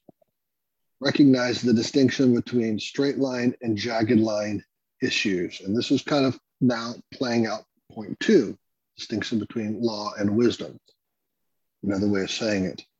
And I'm getting this from Robert Benet's book, Good and Bad Ways to Think About Politics and Religion, this distinction between straight line and jagged line issues. But with the first, straight line issues, you could say there's a straight line from core biblical principles to policy applications. With the second, there's a complex and jagged line, okay? So I would argue, for instance, that there's a direct path from biblical principle to political application with abortion. Abortion is murder. The Bible commands governments to protect its citizens from murder. The path is that simple. Now, there's an isolated issue. Abortion, then, is different than, say, healthcare policy. I'd say that's more of a jagged line issue. Christians might bring biblical convictions to bear in a conversation about health policy. We should care for the downtrodden. We should treat all people with dignity and respect. We should seek to remove entrenched cycles of injustice and the poverty that follows. We should ensure that insurers and medical practitioners are fair and honest and don't swindle patients. Yet we should recognize that governmental involvement in healthcare arguably hurts the quality of care and so forth. So it's no easy task to add all of these principles together in order to yield a biblical or Christian position. Hence, many Christians are going to admit the path from biblical principle to political application is more jagged and unclear, zigzag, zigzag, right? And broadly speaking, we can say that wisdom helps us determine whether an issue is a straight line issue or a jagged line issue. For anybody who just joined us, point 3 is recognize the distinction between straight line and jagged line political issues. Okay. And here, now even with the straight line issue, like abortion, questions of political strategy and implementation are significant. Just because we agree abortion is wrong doesn't determine what's the best legislative or judicial strategy in stopping abortion. Right? Some people might think this bill, some people that think that bill. This protest, not this protest. So even then, we're going to disagree on strategies. And so wisdom is needed. And here's why distinguishing between straight line and jagged line issues is important. Churches and pastors should bind the conscience on straight line issues while leaving jagged line issues in the domain of Christian freedom. If I were to draw you a little flow chart, I'd be like straight line issues, arrow down, whole church issue, bind the conscience. Jagged line issues, straight line down, Christian freedom. That distinction needs to be clear in your mind as a pastor. Again, people might not agree on which issue is which. Nonetheless, you need both. And you're working to figure this out. Is this issue a whole church issue that I'm going to bind a straight line whole church issue that I'm going to bind the conscience on? Members, if you're a Christian and follower of Christ, you must believe X. Or is this a jagged line Christian freedom issue? Like, I have my personal opinion on this, but I recognize I can't say that. I have a strong opinion on a constitutional amendment for balanced budgets, but this is a Christian freedom issue. Christians can come to the Lord's table and disagree over this. So quick question. Yeah. So I guess, a straight line issue would be justice matters. A jagged line issue would be how we prosecute people who act unjustly. Not quite. I mean, your jagged line issues are going to be justice matters. Right, okay. It's just that you don't think you have a word from the Lord on who's right. Right, okay, yeah. You don't think the word of God is explicit or even clear by good and necessary consequence what the right policy solution is to address this justice matter. Right, okay, yeah. Thanks. Which is why Christians get so hot at each other about it. Because we realize justice is at stake. But man, you're convinced road A, I'm convinced road B. We feel the weightiness and the moral significance of what's at stake because justice is at stake.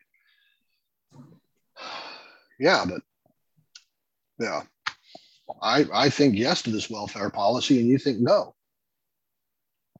I think yes to these reparations, you think no.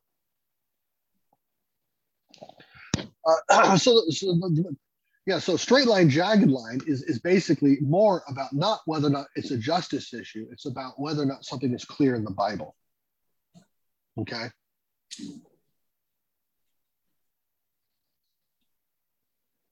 And the more something is a straight line issue, the more the church will institutionally address it. And by that, I mean, pastors will talk about it from the pulpit. The church might exercise church discipline over it. So the more something's a straight line issue, the more the church will institutionally address it through its pastors and through its membership decisions. You cannot support abortion and be a member of my church. If you work for, fight for, fund abortion, you cannot be a member of my church. We preach against abortion.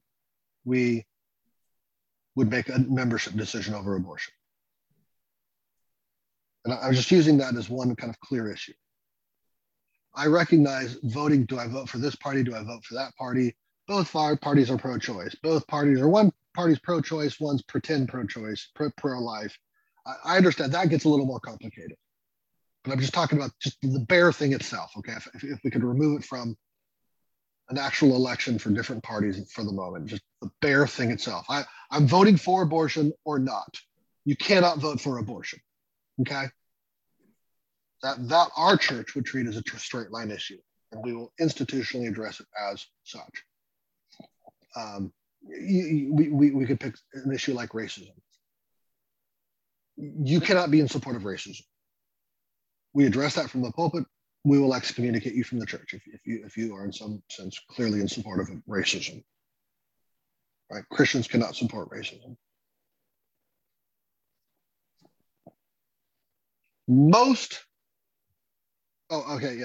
You as a pastor will lend your pastoral weight to a straight line issue. So abortion we address, racism we address, healthcare policy we don't address. Now, most political issues are jagged line issues. Most political issues are jagged line issues. I will say the more unhealthy and rebellious a nation is, the more we can expect opposition from non-Christians, even on the straight line into the spectrum.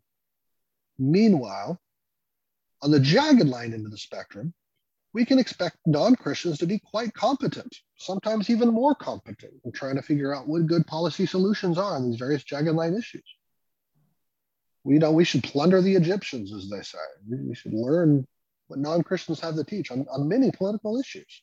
Read their books, consider their policy proposals due to God's common grace. I think it's also important to distinguish between straight line issues and jagged line issues for the sake of Christian unity and for the sake of our prophetic witness among outsiders. Christians should unite around straight line issues while leaving room for Christian freedom around jagged line issues. Likewise, Christians should press against the culture on straight line issues for the sake of justice and loving our non-Christian friends and warning them of God's coming judgment. Meanwhile, we should argue, I as an individual Christian might argue for my position on any given jagged line issue, but we should be slower to unite our positions in the name of Christ as if we were saying to the world, this is the Christian view on the topic. I think I told you about my political science professor, Finn, where I said, do you actually think you know what Jesus thinks on healthcare and immigration and tax policy? And he said, yes. And that's ridiculous. And that hurts Christian unity when you talk that way, when you presume that kind of apostolic authority on this or that jagged line issue. And so much political dialogue among Christians these days thoughtlessly and divisively treats every issue as a straight line issue, and it's not. Whether in private conversation among friends or public conversations in the blogosphere, how often do Christians talk as if their position on healthcare, tax policy, immigration, or foreign policy is the only acceptable Christian position, and that all other positions are sin? That's terrible. Way to raise the stakes and effectively excommunicate everyone who disagrees with you. Way to make your political calculation the standard of God's own righteousness. Now, when something is clear in the Bible, let's be explicit and clear. When the Bible isn't explicit and clear, let's leave room for Christian freedom. Now, again, you as an individual Christian on jagged line issues, make your arguments, disciple, even persuade, write books, write articles on your view on taxation, fine. Right? Real questions are at stake in questions of tax policy. Just realize you're not writing scripture. And you need to be very reluctant to bind the conscience where scripture does not bind the conscience, to say, this is the Christian position, or a Christian must vote this way. Now, if your church is ready to excommunicate somebody for the wrong position, fine, go ahead and say it. Well, I hope you'll admit that's not the case for a lot of issues. In short, we as churches and you as pastors speak where scripture speaks, where scripture authorizes you to go. But you risk dividing the church where the Bible does not speak if you want to speak there. You also risk, by speaking where the Bible doesn't, you risk misrepresenting Jesus among non-Christians. You are claiming to non-Christians that Jesus stands for something that you do not know he stands for. My pastor, Mark, doesn't know that Jesus stands behind a balanced budget amendment for the U.S. Constitution. So I'm not going to, as your pastor, pretend like I know he does. Okay, how do we read the Bible? Here's point 4. How do we read the Bible politically? Point 4. Read the Bible politically by 1, 2, and 3. 1, considering covenantal context. 2, authorial intent. And 3, how God has authorized governments. Read the Bible politically by 1, considering covenantal context. 2, authorial intent, and 3, how God has, considering how God has authorized governments. Okay? I've already said that the Bible is more constitution than case law. That's the most important thing. But here are 3 more principles. Number 1, ask which covenantal audience the author has in mind. All the Bible is relevant for the church and all humanity in one sense, but it's a little more complicated by that. As we talked about in the previous class, the Bible is structured by covenants, both common and special. God gave each covenant to a specific group of people and gave the common covenants to all humanity through Adam and Noah. And we need to pay attention to which audience has in mind. Okay, that's clear. I think you guys understand that. Number 2, ask what the author's intention is. I think again, for instance, in Proverbs 22:7, the borrower is the slave of the lender. The borrower is the slave of the lender. Was the author's intent to establish government housing policy? I don't think so. I think his goal was to warn against the sense of enslavement someone in debt feels, suggesting you want to avoid debt in many circumstances. In fact, I think a wise government might decide to get involved in various lending practices in order to protect the ones whose circumstances require them to take out loans. Ask, what is the author saying and not saying, and to whom is he saying it? What is the author intending to say and not saying, to whom is he saying it? So that's point 2. Ask what the author's intention is. Number 3, consider what God has specifically authorized governments to do. We talked about this at the length in the lecture on what is government. Look at texts like Genesis 9:5-6 and Romans 13. What are the powers of government?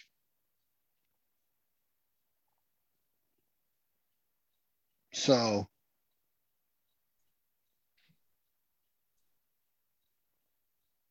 a Christian might decide to support the criminalization of gambling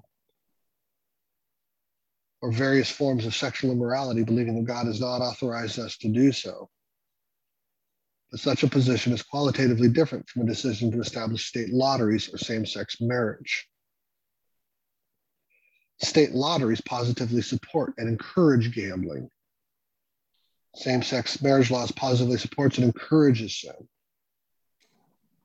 God doesn't authorize us to support either. But that's not the same thing as criminalizing gambling or criminalizing sexual immorality. I've talked about that.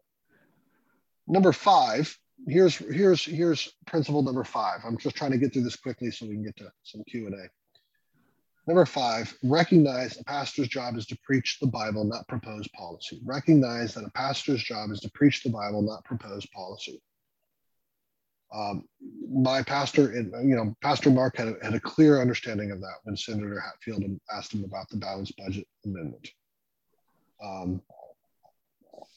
Yes, churches can sin and prove faithless by not speaking up in matters of government policy when they should. There is a time and a season for everything, a time to speak and a time to stay silent.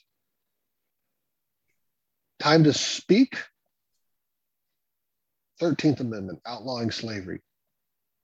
Time to stay silent, balanced budget amendment. God give us wisdom to know which is when. More often than not, I think it's to stay silent on policy matters.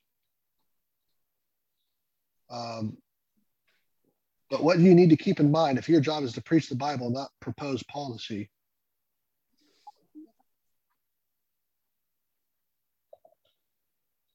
part of what to keep in mind if your job is to preach the Bible, not propose policy, is that most of the time, trying to influence government policy involves you in more than just putting on good deeds. It involves you in competencies you do not possess.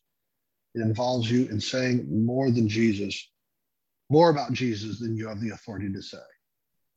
So just think for a second, what is a pastor? A pastor's job is to teach the church what to believe about the Bible. Your job as a pastor is to lay out the path of biblical obedience and bind consciences with it. The Bible says you must walk this way, not this way, which means a pastor without a Bible is a man with no authority and no message. A pastor without a Bible is a man with no authority and no message. The Bible doesn't give you authority to bind the congregation's consciences. As I said before, the best dental practices, accounting methods, the advantages of drywall over plaster. You have authority to unite the church around God's word, not around your personal opinions. You say, here's the path of gospel obedience. You say, walking contrary to that path is disobedience. Yours is a conscience-binding occupation as a pastor. And therefore, wow, you need to know how to hold your tongue. You and I need to know how to hold our tongues. Temper our speech. And speak only where the Bible authorizes us to go. Have I said that enough in the last hour? The Pharisees were happy to bind the conscience's several layers of implications out from the text. We should not. Our job is to stay on the line of Scripture. Think of the Garden of Eden. What did Eve do? Eve added, she went above the line. She added to Scripture. He said, you must not eat or even touch it. Did he really say you shouldn't touch it? Eve thought by adding to Scripture, she would protect herself from disobeying. Doesn't work. Meanwhile, the serpent went below the line. He took away from Scripture. Did God really say? Is there a man in the house who will not listen to either and call them back to the line of Scripture? Hello, anyone? Adam? Apparently not. Brothers, our job is to keep the congregation on the line of Scripture, which means holding your tongue and not binding the conscience going above the line or going below the line, away from Scripture. How do you decide when to address a matter of public policy? We'll go back to the conversation about straight line versus jagged line. One last thought for pastors, I think, here. There is a way of engaging that's right on the substance, but that's wrong on strategy or tone. I think we can stand up for good things, but our language can become apocalyptic. We can give political outcomes an outsized importance. We can put too many exclamation points, put too many all cap sentences to tell our church members or our fellow non-Christian friends that our policy agenda is more important than the gospel itself, as if this election's the most important thing in the world.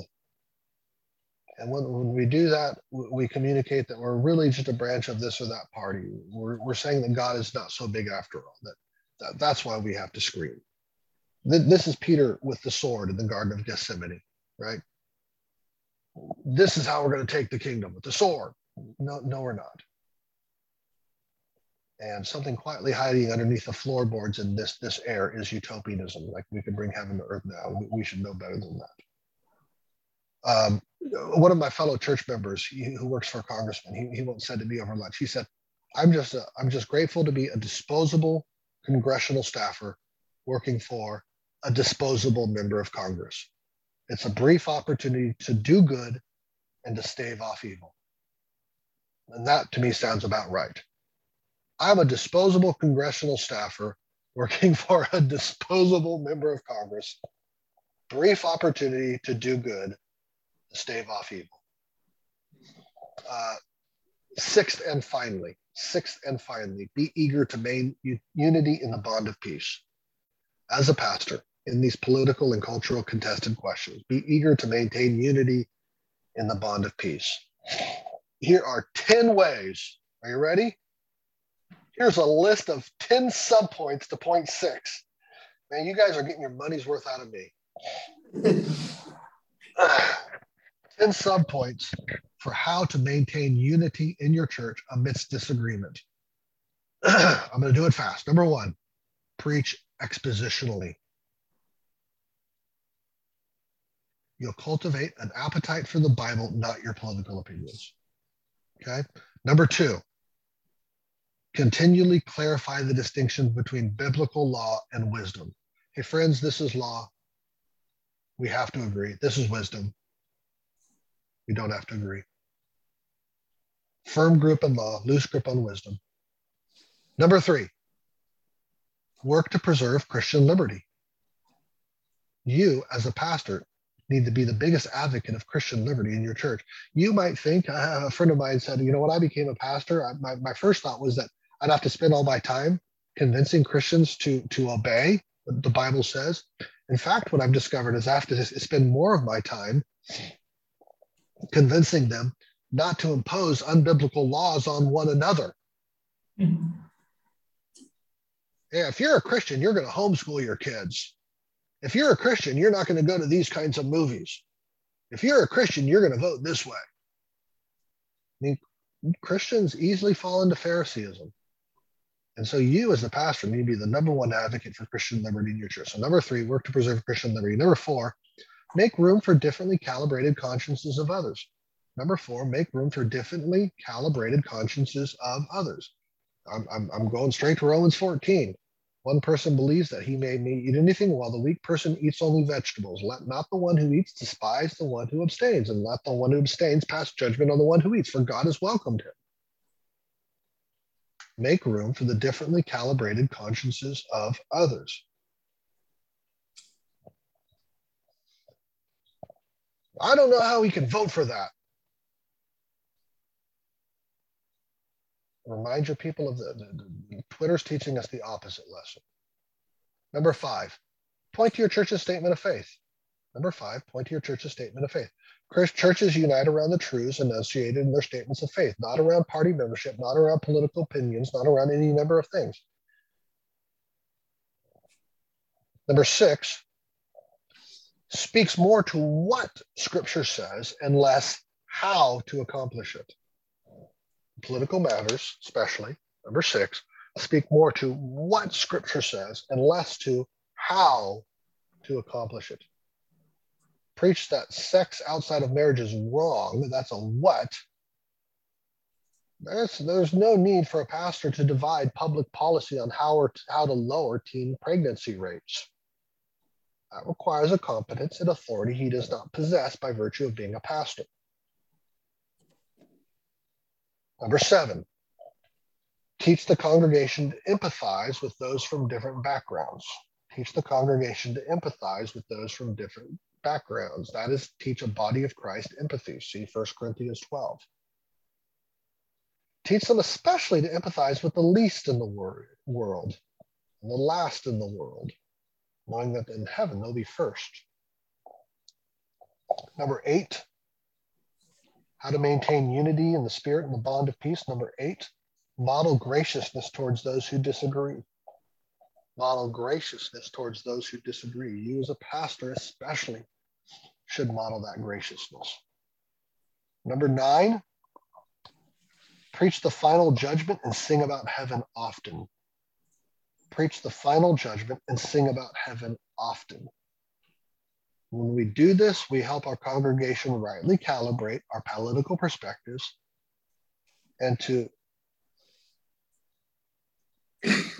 access the future hope that activates present love of neighbor. You're helping them to see the big picture. That helps me love my neighbor now. And number 10, and finally, preach the gospel every week. If you are not preaching the gospel every week from the text that you're preaching, not just tacking on a altar call at the end, that's not what I'm saying. Wherever I'm in the Bible, I'm saying how this points to Christ. I'm doing this every week. If you're not doing this, of course they're going to divide over political matters, because they're going to weigh in their hearts the cultural and political things of this world as the most important. No, and every week you're saying, this is most important. The Lord Jesus Christ and his work, person and work on our behalf. Okay? And thus ends my lectures on the church in the world.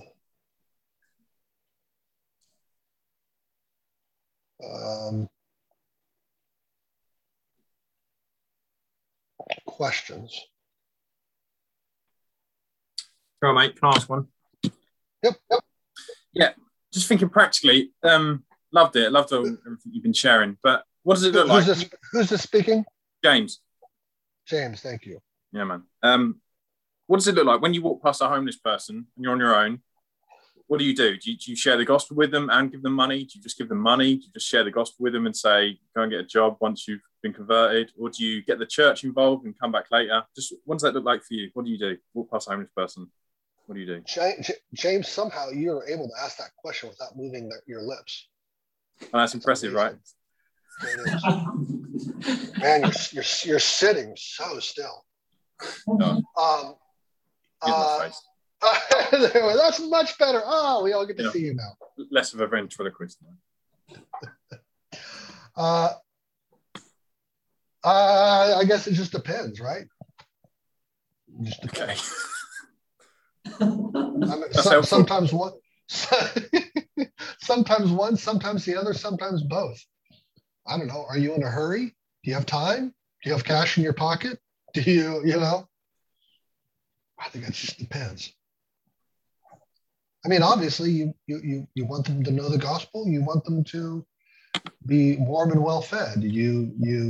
So you have both of those ambitions, but also some of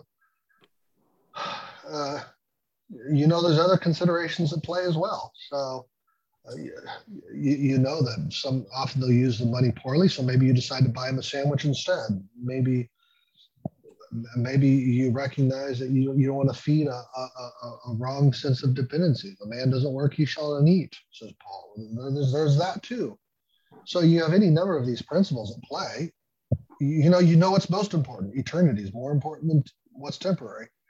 So I'm just going to say, brother, you need wisdom in those moments to know what's the best thing to do. And I'm not going to tell you exactly what. I think I've laid out the different principles, what's most urgent, but also what's integrated to that. Christians should care about all suffering, especially eternal suffering. So there's your principle. How do you put it into practice? Go figure. Yeah. All right, just quickly, I'm going to be sneaky and ask another one off the back of that. Jonah 3, how Nineveh repents and God spares them, but it doesn't seem like they put their faith in God. And it seems like God is just pleased in there being justice. God doesn't say, of course, God is concerned about people coming to him. Think of John 4, Father desires worshippers. I just think, what do you do with that? I think because I've always wrestled with this, and it comes back to the homeless guy. What do? Do I have to share the gospel with him when I give him money? Or is there a sense of I can just give him money and he doesn't know whether I'm an atheist or anything? And God still cares that there's been a sense of kind of justice happening there. I'm not sure if you touched on that, but it seems like God, he's not always, you kind of give without receiving, and that includes conversion. And I know this sounds really wishy-washy, and I'm a missionary, and so I know that conversion matters, but yeah, help me out. Well, a couple of things. Number one, I think you're misreading Jonah. Right. Okay. Absolutely, they repent before God in the knowledge of Him, and obviously we don't get the full sermon, nor do we get the full exposition of how they respond. But I think the text is clearly teaching that there is a repentance before God in that text. There's the acknowledgement that destruction is coming apart from beholding who's destruction coming from? Well, it's coming from God. So is Jonah's sermon evangelistic or is Jonah's sermon political? Yes, right? It's both. And so there's that. Number two, how do I love my daughters? I have 4 girls. How do I love my daughters? By feeding them? Yes. How do I love my daughters most of all? By pointing them to the Lord. I'm not gonna take away from either. There's an integrated asymmetry, right? Loving them by feeding them, loving them by pointing them to the Lord. Integrated. These two things are together, but there's an asymmetry. I love them most of all. I mean, do you have kids, James? Yeah, man. Yeah, I've got 2 of them. Yeah. Okay. So you spend your whole life training and nurturing them and protecting them, and let's suppose they defy the Lord.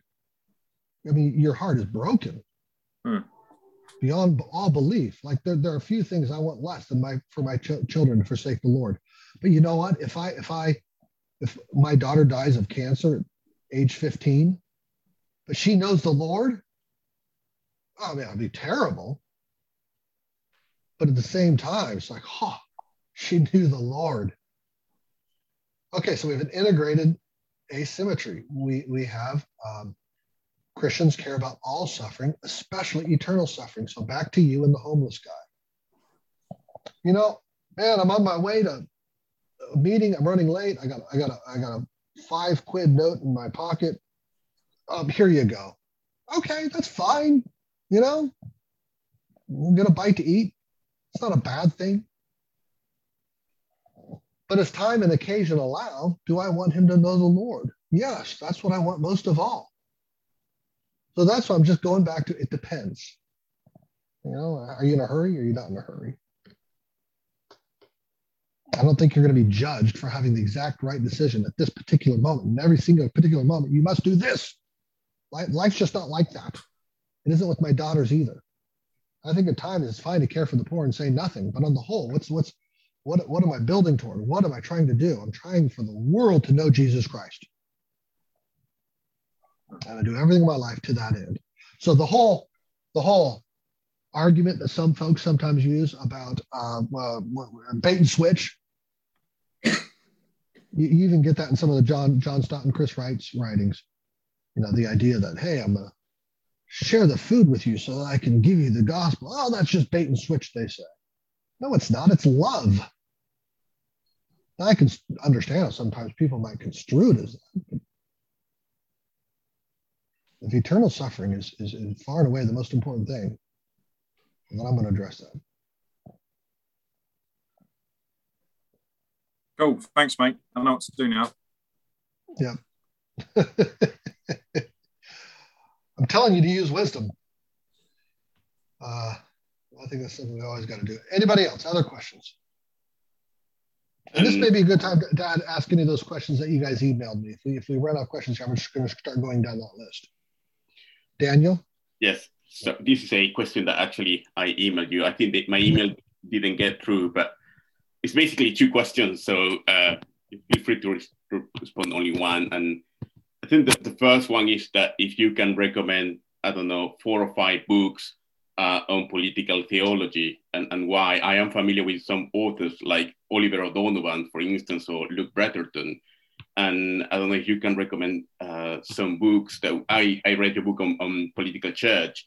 So I want to get deeper into the subject and yeah, so what would be the next 4 or 5 or 6 books to get my hands on, particularly in that issue? And then another question that is related is that I'm familiar with different views on political theology, the Anabaptist, Augustinian, Christian, liberation theology, etc. I don't know if you could explain a little bit the differences between them and where other positions like Two Kingdoms theology or Kuyperianism fall into this scheme of political theology and this resurgence that we are experiencing over the last years. Thank you. Yeah, let me try to do this very briefly. Good, but I mean, Oliver O'Donovan's Desire of the Nations is a brilliant book in many ways. It is Anglican, meaning he doesn't have the same kind of institutional boundaries that I think are required. Nonetheless, it's a brilliant book. So Desire of the Nations by O'Donovan. I love David Van Drunen's book, Politics After Christendom. David Van Drunen, Politics After Christendom. He's definitely more Two Kingdoms. He does great exegetical work with the Noahic covenant. I'd point to David Koyzis, Koyzis, David Koyzis, Koyzis, Political Visions and Illusions. Political Visions and Illusions. Excellent book on how the different ideologies that we inhabit, republicanism, conservatism, liberalism, nationalism, all have idolatrous underpinnings. Points out the goods of these various ideologies, but it also points out the idolatrous elements in each of them. Very good book. I wrote a more popular level book called How the Nations Rage, Rethinking Faith and Politics for a Divided Age. How the Nations Rage, Rethinking Faith and Politics for a Divided Age. And you know what? I'd recommend it. It says everything that I think that kind of book needs to say. So that's why I said it.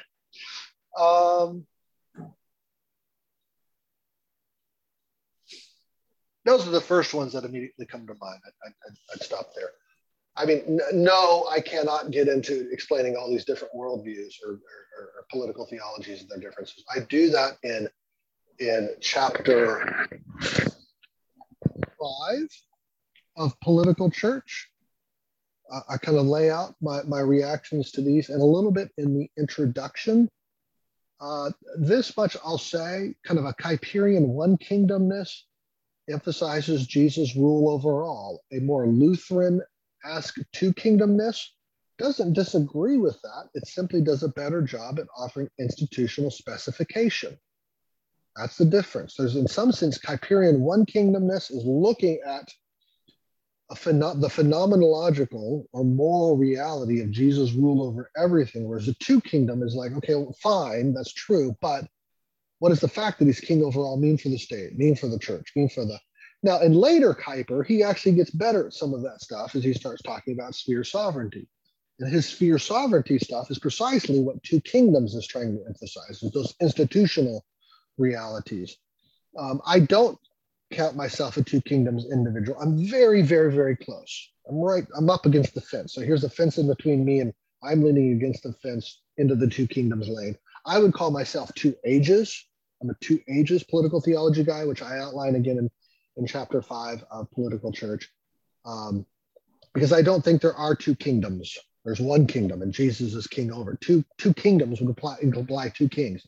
But I think instead are two ages, an overlap of the age of creation, age of new creation, and that plays out a little bit differently. You saw how it played out in my discussion of the mission of the church, for instance, where I did that thing.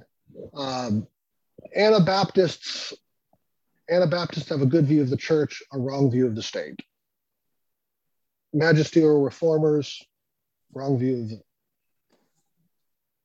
the church, a better view of the state. Yeah, those are longer conversations.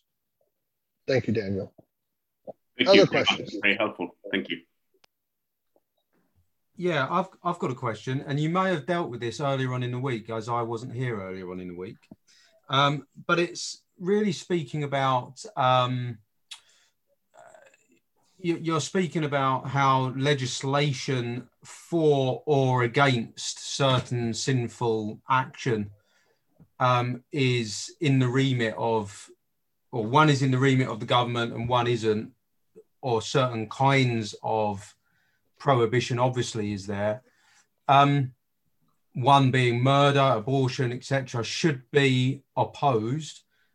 You mentioned how, things like same-sex marriage, things like this, should not be pushed forward or endorsed or, normatized or whatever. But in your view, it shouldn't be prohibited, legislated against. Sinful sexual activity, I said, shouldn't be. Okay, fine. Yeah, fine. So sorry, that's what I was getting at.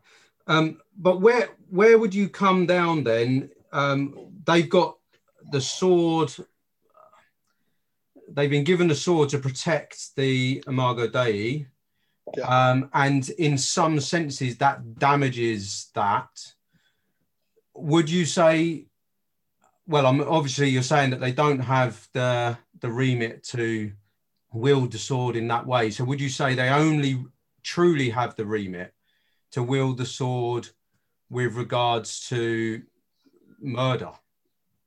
Or does it extend further than that? Because obviously we see them making policy for protecting, to contextualize it, you see them making policy for protecting life, broadly speaking, with COVID, which is trying to protect the Imago Dei, but it's not legislating against murder in a sense. Whereas, I mean, maybe I'm merging two things, but I'm not sure. In the first part of your question, it sounded like you're asking me, Jonathan, fornication and sodomy obviously impact the fact that we're created in the image of God and as it were, in some sense, damages it. Why would you not criminalize that if the Imago Dei is your standard? That's the first part of your question. Yeah. Am I understanding correctly? Yeah. And there, I would say, sure, that's true. It does harden our souls and hardens our hearts towards the Lord. Any kind of sin does, right? After all. But notice the standard in Genesis 9, 5, and 6. Whoever sheds blood, there's a certain kind of physicality, corporeality to the standard there. It's not simply you hurt my feelings. It's not emotional harm. And I dare say it's not spiritual harm that we're talking about in Genesis 9, 5, and 6. It's corporeal. It's physical. Yeah.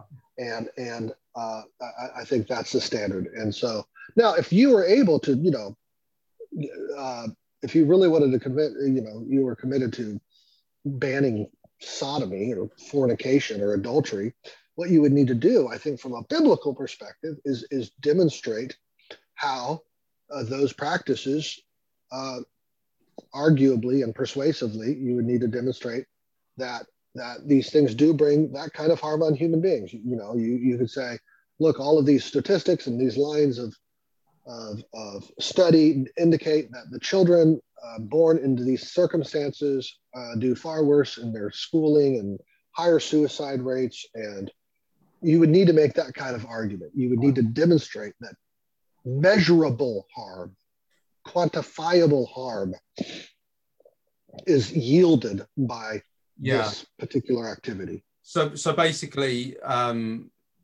the remit is given on harm against the person rather than just the image. Do you get what I mean? Yeah, I think that's right. Yeah, fine. I think that's right. Yeah, that's cleared that up. Now, to your COVID point, the point about COVID is that, I think in the same way the government can criminalize and prosecute harm, I think by implication, it can prevent harm. Okay. Hence, federal aviation standards. Yeah. Right. Yeah. Or an Old Testament, if you want to use, Old Testament case law, a parapet around the roof of a house. Yeah. Lest somebody falls off. Mm-hmm. And being prosecuting the one who doesn't put that up. Yeah. Okay. Cool. Thank you. Other questions?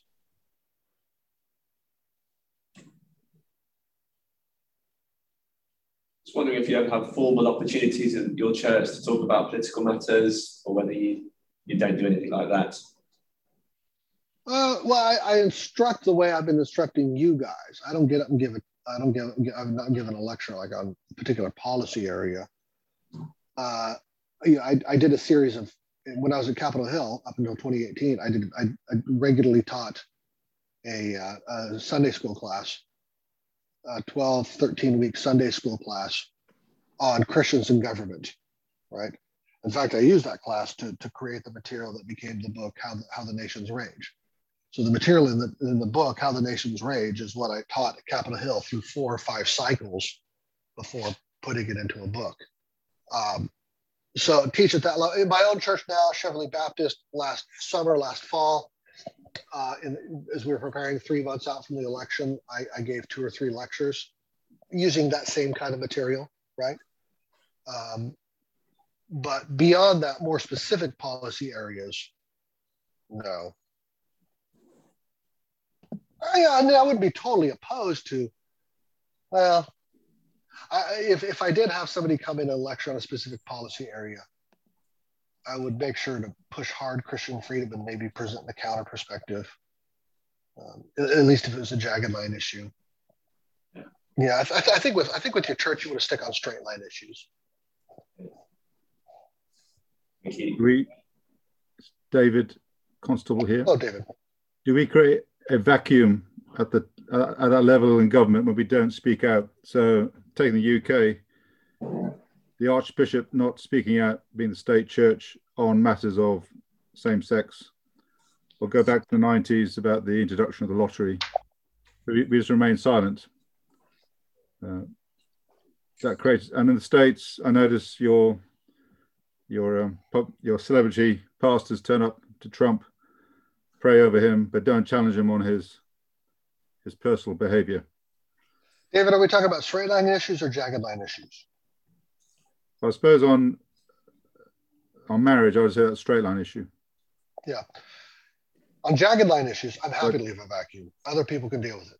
It's not the church's job. Straight line issues, yeah, I do think we have the opportunity to be like John the Baptist and say and speak prophetically to Herod, right? You're going to lose your head, but no, I do think from time to time there is that opportunity.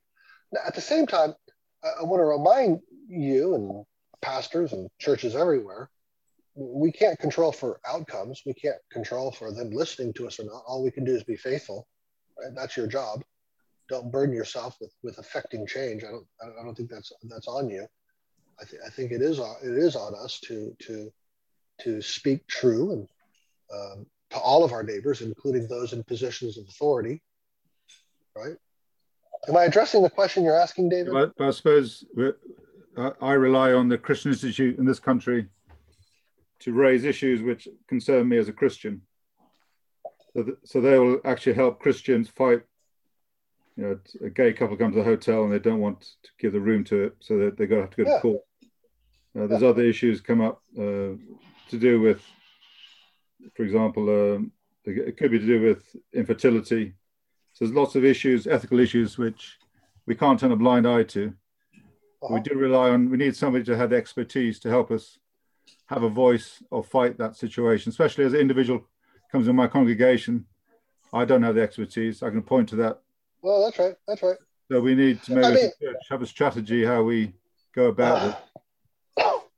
Well, yeah, but yeah, I'm not going to speak too strongly in this domain because I think we're clear in the domain of wisdom. I think the Christians in early Rome, right, second century Christians, they had no illusions of at all speaking prophetically to Caesar. They didn't think they could influence government. They knew they couldn't influence government. Didn't even try, right? It would have been futile.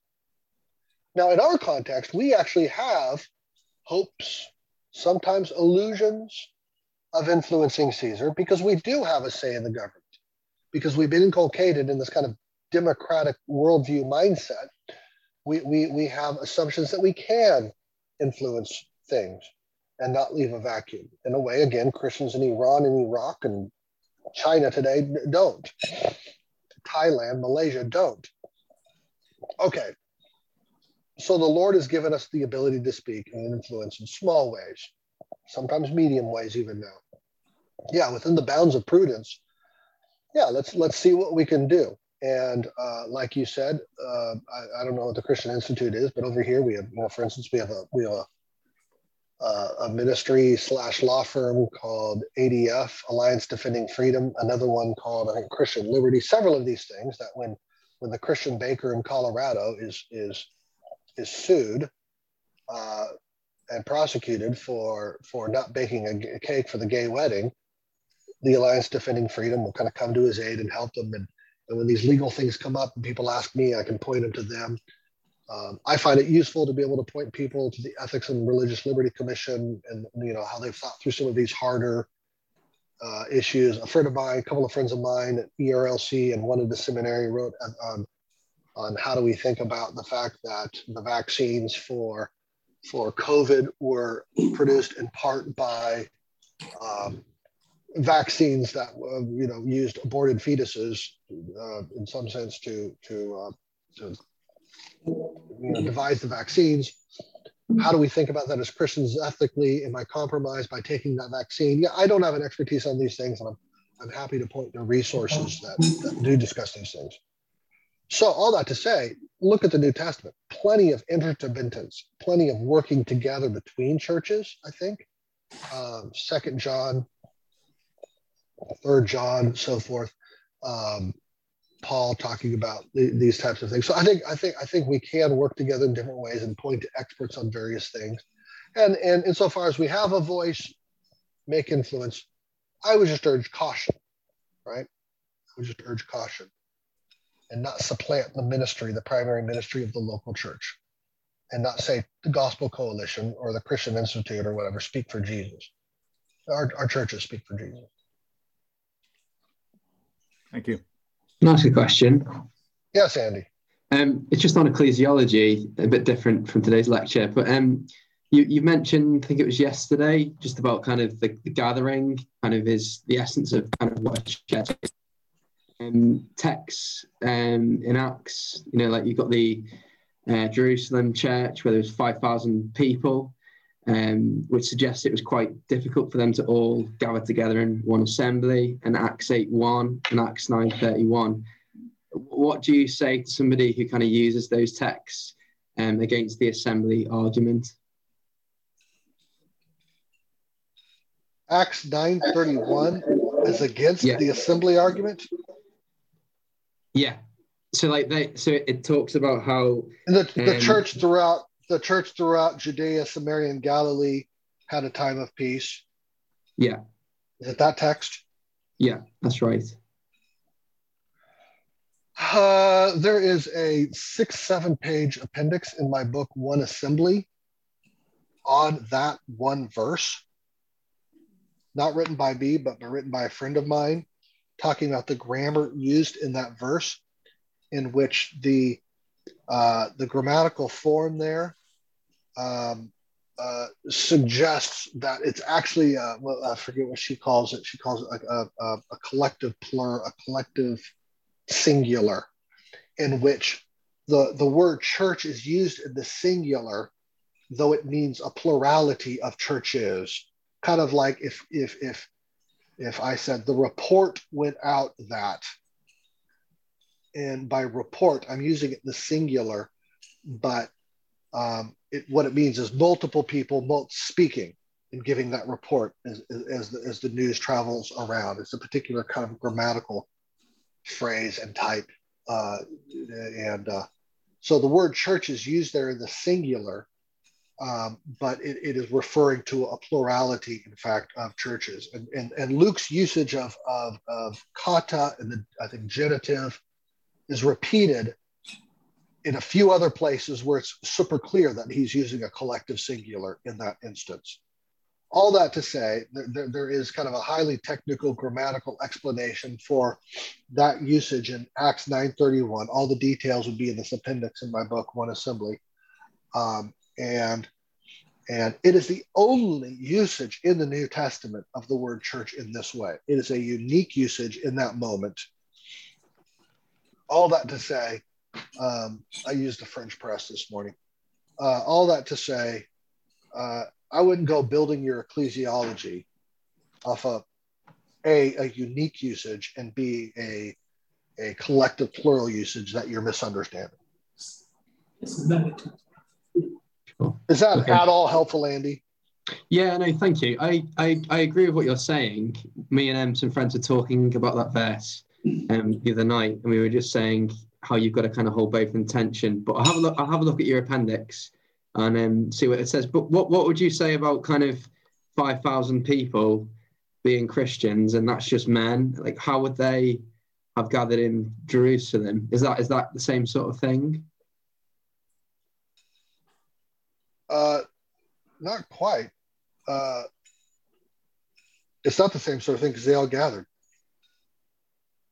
Acts chapter 6, verse 2, and the 12 summoned the full number of disciples and said. Acts chapter 5, verse 12, and they were all together in Solomon's portico. There they are, all together in Solomon's, this 3-football field length structure. And there they were all together in Solomon's portico. Acts chapter 2.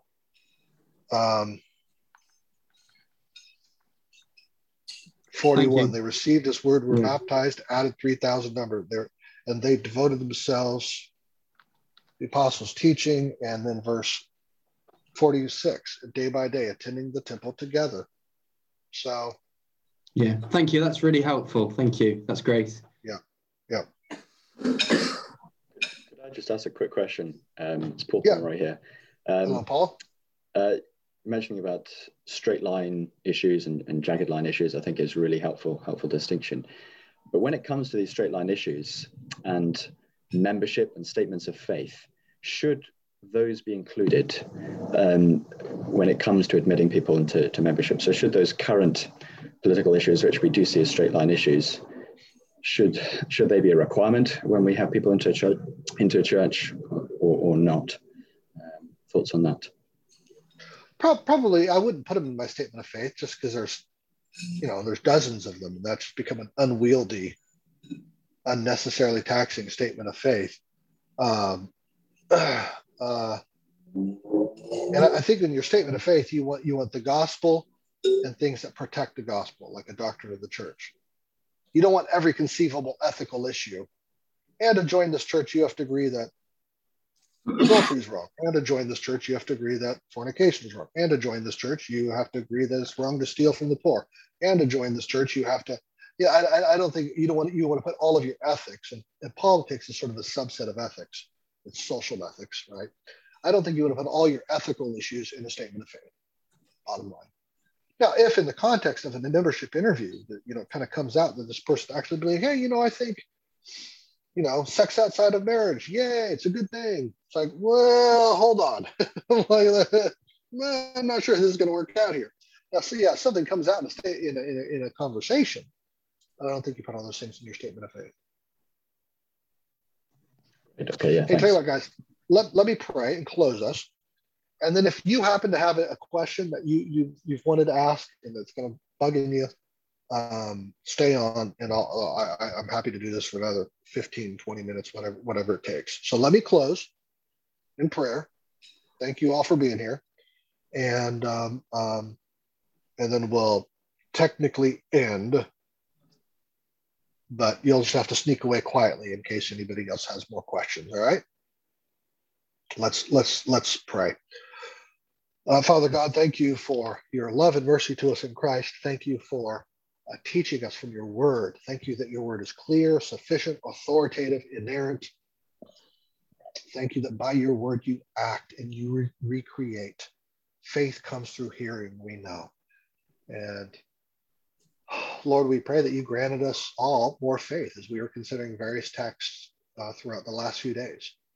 And as we go away and we reflect on those texts, that we would have more faith, more wisdom to teach and lead your congregations according to your word. Thank you for your love for us. Thank you for each of these brothers. Lord, I pray that every brother in that classroom, every brother on the Zoom call would not stumble into sin. I pray that you would preserve them to the end. I pray that they would not give way to idols. I pray they would not be deceived by the culture. I pray that they would remain above reproach. Lord, if there is temptations to sexual sin, or greed, or pride, or vanity, or fame, or neglecting their wife and children, represented in my heart or represented in this group. Lord, we pray that you bring these things quickly to the surface before they destroy me. Cause us to repent, that we would walk in righteousness all of our days. And so commend your righteousness in word and deed to our respective congregations. Lord, please have mercy on us. Do not let the evil take any brother here out. Keep each one of them, I ask. Keep their wives, keep their children. I pray for the wives that of the brothers here, Lord, that you would protect and preserve those wives and cause them to delight in their husband and delight in their husband's ministry. I pray for the children of the brothers here, that you would cause them to know that they are loved by their father and loved by Jesus. And each child represented by the brothers on the Zoom call would put their trust in Christ and follow after him. I pray the same for my own children. Lord, have mercy on these brothers. I love them because I know you love them. We pray that you would use each one of them, use me for your glorious kingdom purposes. We pray all in Christ's name. Amen. Amen. Amen. Thank you. The music plays. A few guys sneak off. Any other questions? I've got one. I don't know whether you can see me. I can't see what you can see. I'm in the classroom here. Yeah. What's your name? I'm Calix. Alex? Calix. Calix. Yes. All right. Thank you. So my question would be, you mentioned about pastors should be speaking clearly on straight line issues because that binds the conscience. I fully agree with you, and I was just like to ask your opinion on the following. I'm a pastor even when I step down the pulpit. So when I'm preaching, I think that's the safest place. I'm exegeting God's words. I've got one job, to be faithful to that. I feel very safe there. But then I stop preaching. I mingle with the church members. I'm still the pastor. And I still need to keep myself to that same standard. But someone asks for my opinion on something. So I'm not preaching, and I'm just, quote unquote, having a conversation. And I give my opinion on something. And I've actually recently done this. And what's happened is that since then, I'm looking at that particular person I shared my opinion with, and I think, oh, goodness gracious, everything I preach, they are going to now sift through what I said. But I only said it in a personal conversation. So does this mean that basically we have no right to voice our opinion whatsoever in any context as pastors? And I did make it very clear to this particular person, look, this is just my opinion. I wouldn't, sort of preach this or, tell people what to do. I'm just thinking this sort of thing through. Yeah, no, great question. Three things. Number one, be happy to forsake your rights, like Paul. For the sake of the churches, he said, forsake all my rights, my right to pay, for instance. So in some sense, be happy to forsake your right to voice your opinion on other matters. Number two, if you're going to say something, I think you need to heavily qualify it like you just suggested you do. Look, this is not me speaking as your pastor. This is me as a guy, my sense of things. So please don't take what I'm about to say with any sense of biblical authority or weight. But yeah, I think this seems like a good policy. Number three, I really would even be careful about that. I'd be slow to offer counsel. Now, to some extent, it depends on who you're talking to and your relationship with them and your sense of that person. Maybe this is a good friend and he's happy to push back on you and he's happy to call you an idiot because you've been, you've known each other for 15 years and, you know how to joke around with each other, and he doesn't, hold up your opinions with, as if they're the laws of the Medes and the Persians. He as opposed to say maybe somebody in the congregation who just, oh, pastor, and everything you say has the Shekinah glory of God around it, in her mind or something. So you're gonna, it depends on who you're talking to and your sense of that person. But in general, I think it's right for pastors to have a certain reserve. I think it commends the gospel. It commends the weightiness of our task and our message. So bottom line, brother, putting those three things together, be happy to forsake your rights, qualify everything you say, show reserve in general. I leave it to you and your discernment, picking case by case what you should say, what you shouldn't say. But again, a general reserve, I think, is appropriate. Thank you. That's very helpful. Yeah. I have a question, a quick one about the pandemic. Things happened within the pandemic that felt like straight line issues, like government saying you can't worship, you can't meet, go online. But churches disagreed on different things. And so it feels at times like a jagged line issue. So, sure. So what do we do? How do we, I think it's a jagged line issue probably at the end, but it touches on straight line stuff. Yeah. Yeah.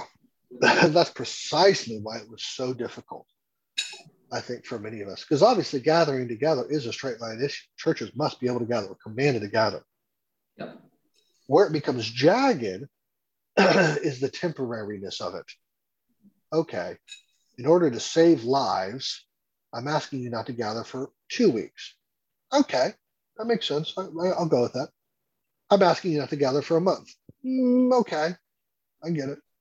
I'm asking you not to gather for 6 months. That's getting harder. really getting hard. I'm asking you to not to gather for 5 years. Sorry, no way. I'm just going to disobey. Okay, where's the cutoff? Right? Between 1 week and 5 years. I don't know. But that's what me and my fellow elders got to figure out. So, Lord, give us wisdom. Thanks. Thank you. Unsatisfying answer, I know, but I think that's the rub. I think it becomes jagged precisely on sort of that point of duration. Right.